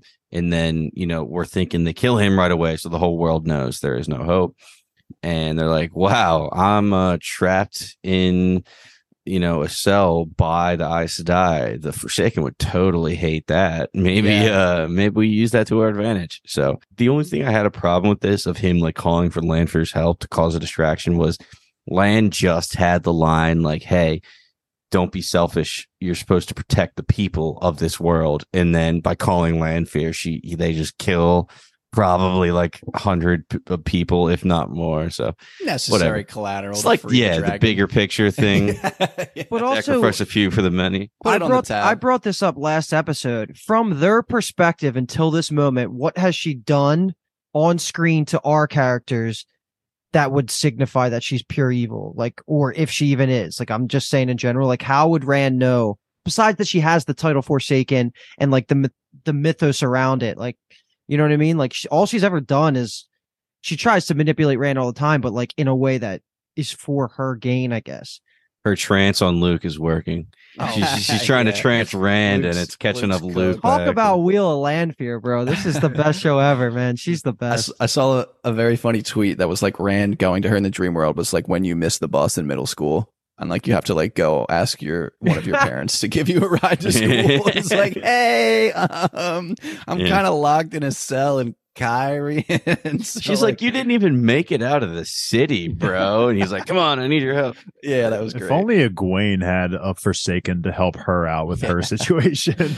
Yes, maybe Renna's a Forsaken. Yeah. Who knows? She's not, to our knowledge, she's not the reincarnated boyfriend or girlfriend of some fucking powerful Forsaken. My boy Ishi's gonna save her. Maybe. And Lanfear's rampage was interesting. I thought it was just very fun. She looks great. I thought the CGI looks really good. I just love the line of 3,000 years pass and I'm back to this, which is just very interesting. I had that written down. Like her in the War of Power of like talking about the shadow just like fucking cities up and shit like that. Did she say I'm back to this or we're back to this? Because that's a big, because in my, how I took it, and this, I could be completely wrong. I thought it was too much of a coincidence of her showing up to like the castle gate and saying like 3,000 years and we're back to this, like saying how in whatever it was 2 episodes ago when she was saying how technology hasn't even caught up to where they were when the world broke 3,000 years ago. I thought she was saying like we're still fucking doing medieval castles, like we're back to this. That's how I took it, but I could be completely wrong because what you're saying also makes sense. Yeah, I took it as like 3,000 years and like I'm still like I'm back to, you know, pretty much laying siege to all these big castles and cities, and I guess it wouldn't have been castles, but either way, the point's cool regardless because it's just like her talking about her being living through multiple ages and seeing this. My note underneath it is just she looks so hot and evil. Does she not look like Sansa Stark a little bit, Sophie Turner? Did you get any of that? A little bit. I can see why you. She's the hottest, man. I love her. Sophie Turner or Lanfear? Both. But Lanfear, Natasha's overtaken Sophie. Jeez. All right. So speaking of hot, we're gonna get to hot. Well, now we got to get to some. I guess. Yeah. Talk about Varen. Yeah. No. There's hot involved here. So. A lot. So Maskim's like hanging out in the hallway, checking himself out in his knife. I feel like obviously he's acting that way more than he actually is that way type of deal. But essentially, they lead Lan to Dave's favorite character. Or no, is he 3? Is he 4? Is he 5? Who knows? Well, tune in next episode when you get our updated character rankings. True. So Logain, a Lan and Logain interaction was not something that I was anticipating or expecting. I thought it went hard. A lot of good quotes. Just a very, I think, productive scene as well. So I think a lot goes on here. I assume we'll have a lot to say, but biggest drop, which was a huge info dump, and would have been nice if we kind of got a little reference to it earlier. But Lan is like, hey, I am told that you can see male weaves and all that stuff. So we got references to it. I guess it was kind of tough, like when you're with us, when we're like, this isn't how it is in the books, and then we're kind of confusing you type of deal. So, I mean, even without that, I mean, it goes against everything for him to be able to see weaves being stilled. Like, that just doesn't make sense to me still, even though like he's special and has that ability. That doesn't explain why he has it. So I also agree. So it just didn't make sense. So we're like watching all these episodes and we're like, this doesn't check out, this doesn't check out, this doesn't check out. So I just wish they dropped something earlier. And if the whole drop was that he saw Rand while he was in the cage, I don't know, that seemed more of a plot hole than it did, an info drop at the time. So, and for what it's worth, I'm pretty sure this is considered a talent under that same bucket as foretelling. Yeah. Capital T, baby, talent. They're just not like, I think what Paul's saying is like, just for non-podcast listeners and like just casual viewers, they haven't even dropped the word talent yet, have they? No. Yeah. So how convenient it's obviously not, it seems to be revealed at this time. Like having a talent isn't touching the one power. It's just like a power that, even if you were stilled, you can still have access to. Yeah. Apparently, yes. This stuff is the gray area of what they're changing, what they're keeping, because the books don't even use the word talent that often compared to, I mean, they do, but whatever. Yeah, Keep going. But this was a great land scene, baby, because he really baits Logain here just to try and get him to feel, he's in a good spot, like has the upper hand on him, and then at the very end, Lan switches it on him. He's like, I will never forget what you did to our sisters. Yeah. You're a piece of shit. You can just rot here for all I care. You're never going to experience death. You're just going to live out your days like this. That was just a great hard line from Lan to rub it in Logain's face. Got some brown sisters that want to study you. Like, maybe I'll just let them have you. Yeah, I love Logain because he got Logain back a little bit. Because to Logain's credit, he's not very clear about what he means when he's like, "What do you see when you look at Moiraine?" And he's like, "A desperate, lonely woman who has given her life to a cause beyond her understanding." And he's like, "It's madness. It's asking me for a straight answer, motherfucker." That was great. I love a wild card. Yeah. I love that line. To be honest, Yeah, I was really funny. a little bummed out that his description of it sounded amazing. He was like, there are weaves on it from a man, thousands of strands pulled together, held in place, but nothing being channeled into them.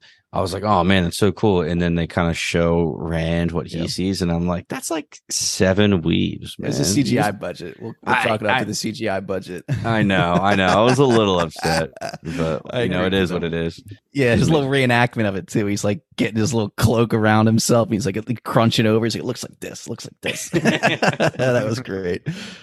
Question for the Rooks here. Do you think this is the last time we see El Profesor, Logain? I mean, I want to say no because I feel like he barely taught Rand how to channel. You could argue he didn't teach him dick. All he said is you got to grab that shit, and then it made Rand puke after. So big old baby spit up. Yeah, it was more of a baby spat up, but yeah. He's definitely coming back though. All right.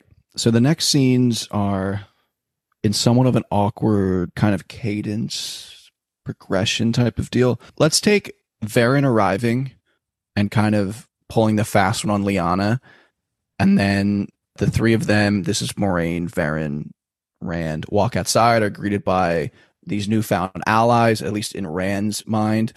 And then the last kind of part is Swan and the other Aes Sedai link type of deal. So maybe let's talk about Swan on the other side of linking very quickly, only because I know it's not going to be a big conversation. I just thought it was very cool that they did the storm cloud, and it looks really cool. And then they dampened the Four Gates fires. Lyanna arrives and she's like a little confused because she's like, hey, didn't you call for me type of deal? Don't know how much we want to talk about that. We'll talk about it more maybe when we talk about actually Varen. So that seemed like the weaves going into creating the rain. It seemed like they actually did have, some blue or some green to them, which made them like, oh, that's the earth weave and the water weave or whatever combining to do that. So Kyle, you've been saying it, the effort going into the weaves this season minus the 7 weaves that were shielding Moiraine. My thoughts are in terms of linking. Like the first thing I obviously thought of was the finale of season 1. Yeah, obviously for you guys. But we don't talk about that. So the woman there that is linking all the at the end of season 1, is she just not experienced enough with linking to be able to control it? Okay. Oh yeah. Okay. Yeah. She was so not weak. A sister. Yeah, she was so weak they kicked her out of the tower because she couldn't even become a novice. Okay. Yeah. Okay, that makes sense. No, that's just the only thing I really thought of was when that's like handing a machine gun to like a toddler is what she was. Versus Swan, you're given, like she's a trained fucking military expert, like with. Oh, and speaking to also, Paul, with what you were going into with the weaves and seeing the colors, I'm pretty sure when Rand is face to face with the Amyrlin Seat, you can actually see him pull some of the fire. Yes, you can from the red, the red weaves. Yeah, just more attention to detail.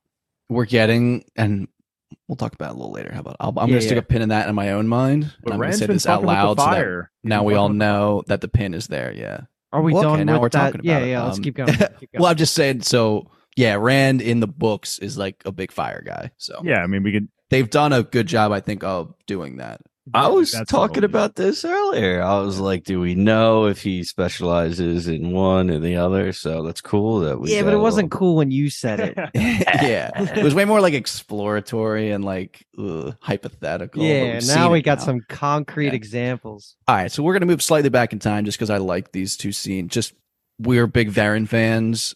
Varen kind of arrives, orders Lyanna away, and then. There's a couple good quotes here. Varen, I feel like is ripe for good quotes. And then we meet outside, a couple more good quotes. So just those two scenes together. And then we'll take like the real ending of the episode will be the ending of our episode as well. You are very clever with your words, sister. Yeah. Moiraine knew right away. This keeper bitch for being the second hand. Sorry for the B word. But we drop it too much. We drop it too much. She wasn't. Says we. Yeah, she wasn't. You were working on it. She just wasn't ready. She wasn't thinking. And enough. And what Varen said is the Amyrlin seat needs you to protect the people. Is that what she says? It's the Amyrlin requires your strength to watch over Kyrian, and I've been told to watch the boy. Well, okay, so when she says I've been told to watch the boy, is that like her just saying like the Aes Sedai watch over the Dragon Reborn, don't let him escape? Like that would qualify as her not lying. Yeah. Okay. I was gonna say, was it like her warder who was like she's like, oh, I've been told to watch over the Dragon Reborn, but it was actually my boy that told me to go watch over him. Like, valid as well. Valid. Yeah. Okay. Well, this is again back to episode 2 when Varen's like, I'm not a big oath gal. Like, there's a lot of ways to circumvent the oath, and we're almost seeing here in this scene, like she's a master of circumventing. And Moiraine, like you said, calls her out on it. Like, damn, that's awesome. You wild.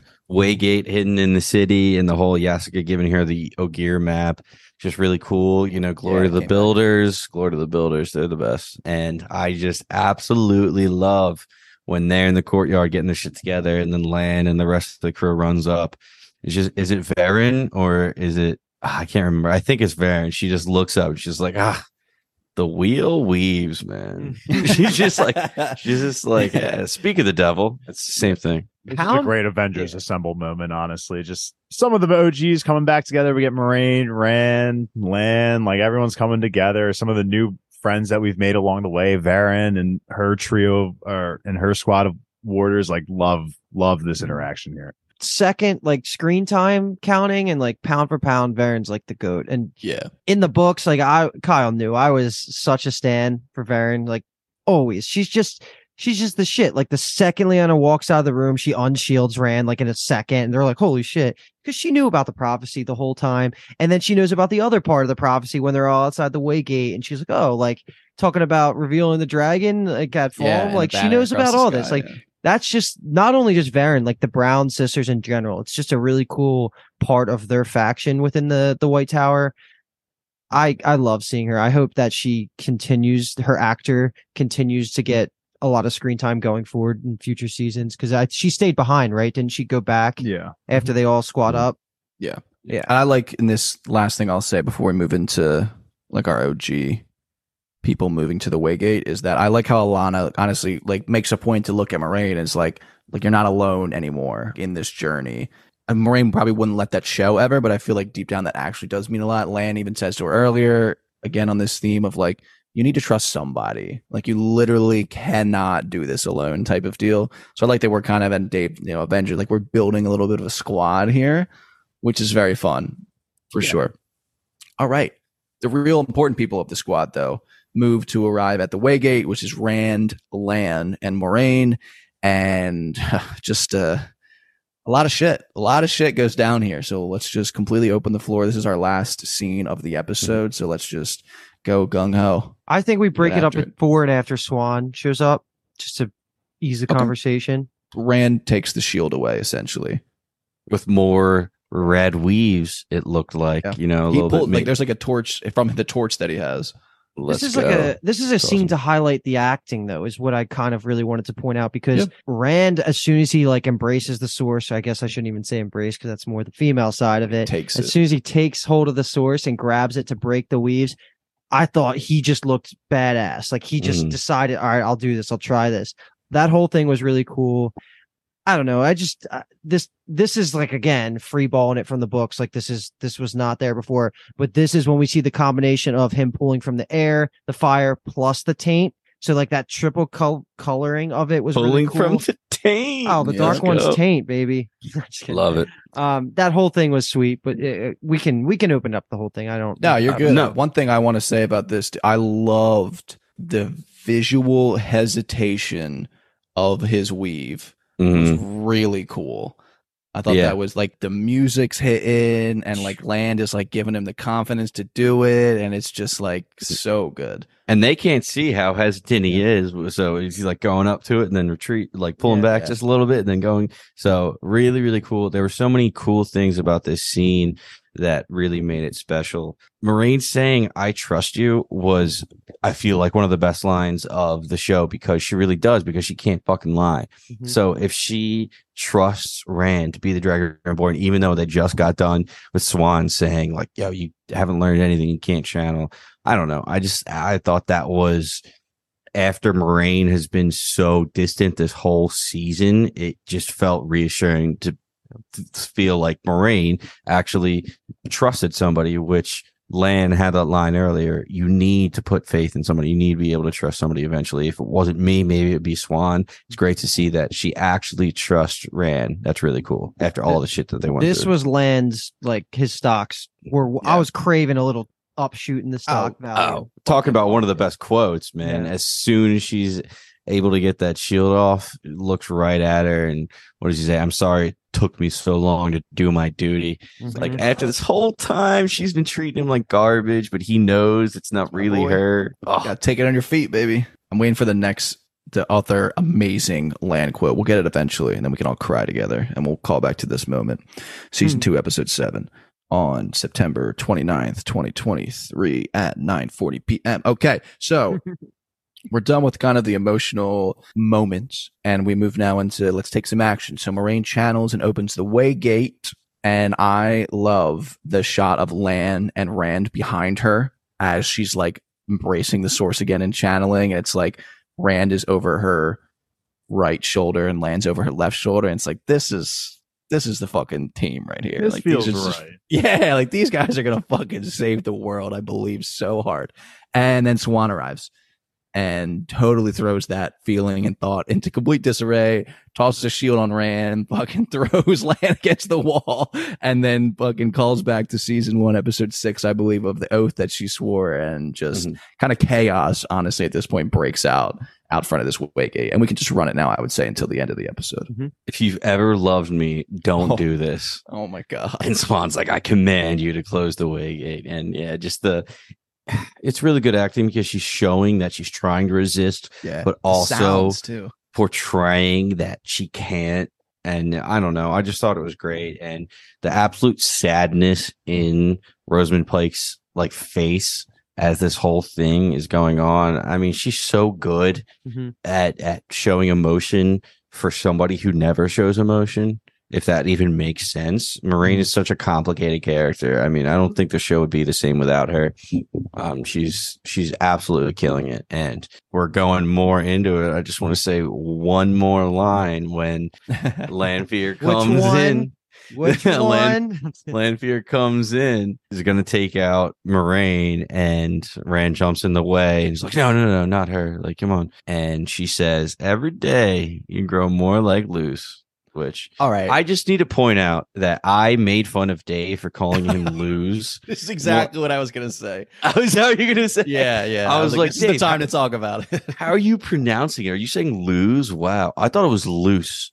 Like the goose is loose. LEWS, right? Yeah, I got that with subtitles this episode. Yeah. So, all right. Well, you, Paul, you were like, oh my God, that's so much worse. Lose is so dumb. I thought Lose. I don't know. It just seems like he's destined to suck if his name is Lose. Loose isn't much better. Oh, come on. He's loose. I mean, dude. You'd much rather not be tight. You'd much rather be tight. Oh, come on. He's got no stress. He's loose as okay. Like, oh, you know my boy Tight? Yeah, he's tight. Yeah, you rub his shoulders and like, wow, you're loose, man. Okay, fair enough. Is there a comment made here about Swan potentially not being as powerful as she once was? I feel like I had a note here that like kind of implied from either there was like also a quote earlier in the episode too that made me think that she's not as strong as she was. Like, I think Moraine here before she's like Lanfear says at the end, broken Amerlin's more useful than a dead one. Is that what you're talking about? That, but there was like another quote that I'm pretty sure Moraine kind of says a little bit earlier, but it just made me think that like I was under the assumption that the Amelin Seed might be going through something where she's just not. I mean, Moraine does say like basically tells her like not to square up to Lanfear, and then I mischaracterized them last episode where she has like the kind of headdress of knives. It's water because like Paul mentioned, she's more of a water person, and then she has like whole fucking collection of water knives around her, which was really cool. Also, and obviously we get a little flick, another little flick. So that was going to be my comment, is that it's just crazy that there was definitely time for the Amelin Seed to like do all the weaves and then produce the knives. Like there was some there could have been some time there that, Lanfear took advantage of, and she did. She just immediately flicks it away, which to do that to the Amlin seat is just crazy to me. This is Mihawk showing up at the Barati. Yeah, this is what this is. Like, there is nothing that anybody there can do to stop Lanfear at the smallest whim, and maybe not just Lanfear, all of Forsaken. Maybe that's what I was harping on, Kyle, is the fact that I think Moiraine specifically tells her just to not fuck with Lanfear. Yeah. So maybe I just kind of took that as like, you're not as strong as you used to be, but everyone's just not as strong compared. She's like, you have no shot. The whole paradigm has changed at this point. Like, they thought they were strong, but now they realize what like true strength kind of is, type of deal. And this is the most common complaint I saw when I was like scrolling Reddit or Twitter or whatever, from book readers saying Moiraine would never go with Lanfear. I'm skipping to the end when they all go through the Waygate together. Moiraine would never do that. This doesn't happen in the book, so there's no situation that we could even compare this to. She has no fucking choice. Moiraine could fight her ass off. She could do whatever she want, and this is a flick to Lanfear, so it doesn't matter. And that's my like chirp back at any book readers that are really upset with Moiraine's decision making here, because it's either let Rand walk into the Waygate with her or die. Like, try and stop her, and you're gonna get flicked. Because Moiraine's not as strong as Swan, so it's like, what? I don't know. I don't understand that complaint that I've been seeing consistently from book cloaks, but like, whatever. I totally agree with you though, Luke, that like she has to do this. Like, there's no choice, and this is gonna sound ridiculous, but like playing Baldur's Gate, walk into a scene and this dude's killing everybody, and it's like, all right, you can either tell him to stop and he's gonna fight you and kill you, or like you just kind of have to go along with it, otherwise you're done. So yeah. Just like say nothing is one of the options. It's like, Moiraine literally has to like say nothing right now because she can't do anything. And I didn't say this earlier, but I just love seeing the actual Oath Rod action, like restrictions in action. We're seeing actual oaths be enforced here. So that was really cool. Yeah, we've never really seen someone like that we know try to lie, and we know they're trying to lie, and like they physically can't speak it. So that was cool. This was like the first instance, which was really awesome. One of the coolest things to see come to life from the books, because like Kyle just said, that's my exact example. I was going to say, you can't visualize that in the books, and the way we physically got to see it. This is the first time anybody that's a Wheel Time fan got to see something like this, and I think that reinforced the idea really well. And people like me and others were like a little weirded out that they made her swear on the Oath Rod for this like kind of somewhat flimsy like reason of like, oh, I can't tell you why I was out of the tower. Like, okay, you're excommunicated, you have to swear on the Oath Rod. Like, they don't really use the Oath Rod that way ever in the books, but I think it coming full circle to be able to like show us that visualization of it, I think ended up paying off in the end. And I think my last comment on the episode is that when Lanfear actually hits Swan and she says, a broken Amyrlin is more useful than a dead one, we don't see Swan move at all. We see the blood coming from her nose. And I'm like, is she paralyzed? Like, can she not like walk? And that's what Lanfear meant when she said broken. Can she even channel? Like, is that what she meant? Because we didn't see anything after that. Like, maybe she somehow shielded her in the middle of that, and then that qualifies her as broken. And then the only thing I could think about is, if the Amyrlin seat is broken, then is somebody going to have to take over her role? And oh my God, I really fucking hope it's not Liandrin. Like, is Liandrin going to usurp her? Because she had that line to Elena, the keeper. Liana, I'm sorry. I always mess this fucking two up. I know. Well, there's an Alana, there's an Elaine. That's what I was thinking of. I always mix them up. And then because she had that, Liandrin had that line to her saying, like, one day, you're not gonna, I forget what she says. I don't know why I'm trying to bring this quote up exactly. I'm with you that, like, I'm kind of harping on, like, the broken part. Like, is she talking about that she still her? Did she just cut her off from the power? Did she break her back or something? Exactly. I have no idea. I don't think Liandrin would be the first choice for. I don't know how it works on who gets quote unquote voted into being the Amyrlin seat, but I feel like there's enough Liandrin hate to not allow that to happen. But there's also a lot of Swan hate, and she's still on the throne. So Black Aja, man, Black Aja can make things happen. They totally missed an opportunity, they being Robert Jordan. It would have been funny if, like, when they get a new Amyrlin, like, the color of their old Aja, like, comes out of the the fireplace, like the Pope in the White Castle. Yeah, like a new Pope gets elected, and it's just like red smoke comes out. It's like, oh, we got a red one. That'd be kind of funny. My last comment on this scene is that they fucking knew what they were doing when they were giving us the flashbacks, and Siuan says, Moiraine, please. And then Lan from behind her says, Moiraine, please. And then the flashbacks start, and it's like, what a decision. It's like, oh my God, I just want to crumple into a ball. Yeah, utter pain. Like we were cruising through the episode, and of course they got to let us hurt a little bit at some point during the episode.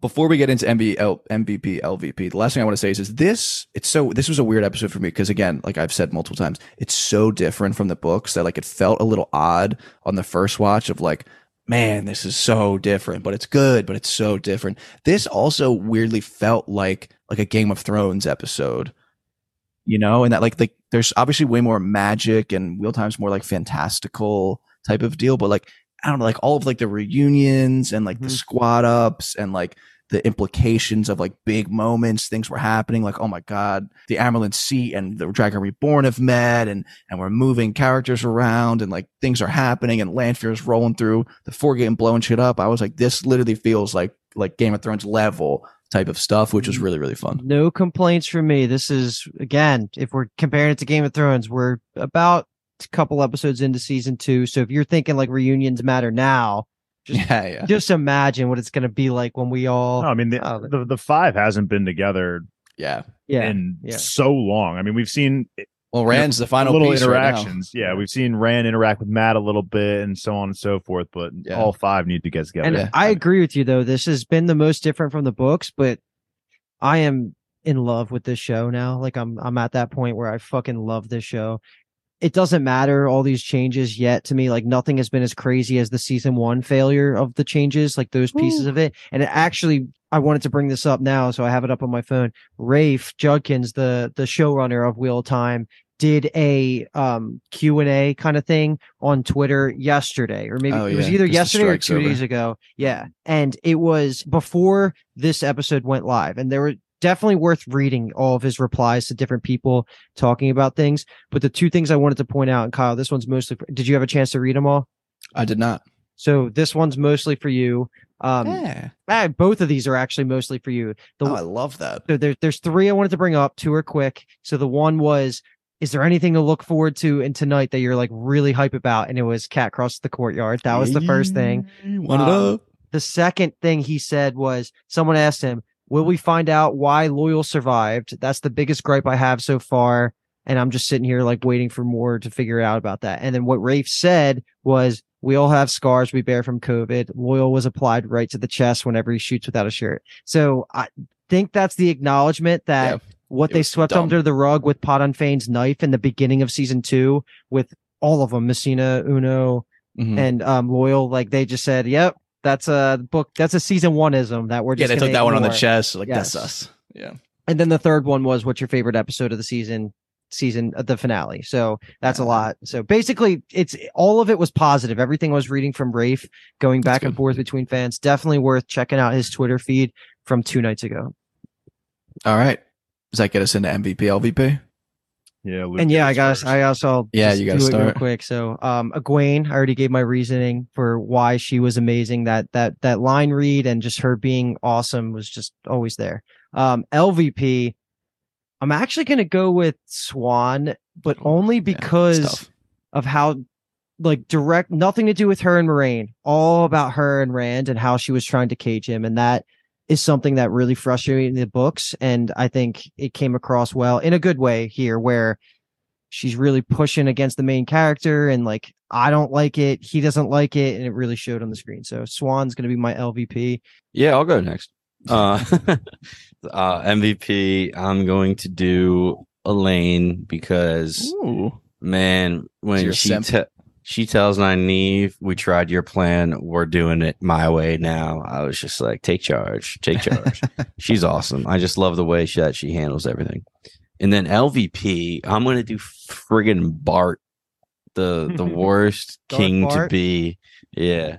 What's his actual name? No, that's Bartholomew. That's what I'm thinking of. What's his? Barthanes. Yeah, more like Bart Anus. He sucks. So got him. All right, that's it. I guess that's all you needed, Bart Anus. All right, Dave, you can go. No, let's give it to you. I feel like you're last every time. I'll let you go. As long as you don't steal my one LVP. Okay, my MVP is going to be Lan, the GOAT. Got a lot of emotion out of me. His fucking lines, like every time he opened his mouth, was just like boom, boom, impact, impact, impact, impact, statement, bang, bang. So he was, I think, legitimately batted 1,000 for this game, for this episode, which was awesome. And my LVP, this is tough. What's the water's name that followed Tomas? Yvonne. Yeah, he's the LVP. Wasted time, follow Tomas.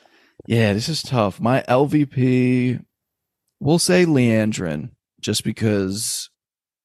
Who does she think she is? She wanted that fucking picture off the wall. Take that picture off the wall. Yeah, that board off the wall. Yeah, terrible interior design thoughts, and like we're just passing off this thing into Barthanas to Darth Bart. Like, you failed that. We'll see what your repercussions are. She disappeared. People are now suspicious of her, so it's kind of like things are getting out of control for her. It feels like so. Screw her. We haven't even talked about like the repercussions that we'll have on Leandrin. Like. Yeah, because the mom obviously is going to let it. She already has technically, I guess, let loose that Leandrin and her son are Darth friends. Maybe she keeps it to herself. I don't know. That'd be stupid. But you gave your 2, right? You're all right. MVP. 3 of the 4 were taken, so it makes my life a little bit easier here. I'm going to go with Varen. Pretty straightforward, very easy. I think that's the second one I've ever given her. I wanted to give it to Elaine or Egwene because I've never given it to them. Yeah. And then once you guys went, I was like, all right, I'll just go last. So I was thinking, I thought you were going to say Lanfear for some reason. No, it was Elaine, Egwene, Lan, Varen. For what it's worth, I have always had Lanfear in my top 4 MVPs. In case I was last and they all got taken. Yes. Do you write them down? There. Do you guys have them written down? I write all 4. Yeah. I'm just such an on the fly guy. Yeah. I only had 2, so that's why I jumped in. I go next. I do them on the fly while we're recording. And that's 4. I do write 4 out. So what's your LVP? LVP is just the easiest one to give it to is Rena. I just feel like anytime she's on the screen, she could just deserve an LVP. She got one last episode. And she's definitely going to get killed by Egwene. So that's ipso facto. Mm-hmm. All right. And you know what else is ipso facto is that we have 1 fucking episode left, which is insane to think about. We have the finale. I might as well be gentled. After, right? Yeah. Hopefully our wait is another 2 years, but we're going to fucking worry about that after we watch the episode. So I'm sure that'll probably be our longest episode ever. Mm-hmm. This is already a pretty long one. So I'll wrap this up very quickly. As always, we're just so appreciative of everyone that reaches out to us on X, Twitter, YouTube, Discord, everyone just watching, liking, subscribing, commenting. It's just so much fun. I mean, we obviously have fun when we record these, and it feels like you guys obviously know that. You get that, like, the energy off of us, but we like talk all the time about all of like the comments, and we read them, and like we try to get to all of them, but sometimes it's literally like we read one we love so much and we're all just talking about it like in texting, and then we don't actually respond to it. So just know that, like, if you wrote a comment to us, we've seen it. We might not respond to it, but we love it. 1 episode left. We're going to keep riding this train all the way until the end. And yeah, we're Bingetown TV. We already gave our little Gen V plug, but we will be covering Gen V on Amazon Prime as well. So if you're a Boys fan and Wheel of Time fan, obviously go check out our coverage, especially if you like this coverage. I'm sure you do if you're listening to, this is hour 2 of this podcast. And yeah, that's it. Enjoy your weekends. Enjoy your week. We'll see you for the finale. Love you guys. JJK will be out soon. Don't worry. Oh yeah. Also that. You're listening to the Geekscape Network.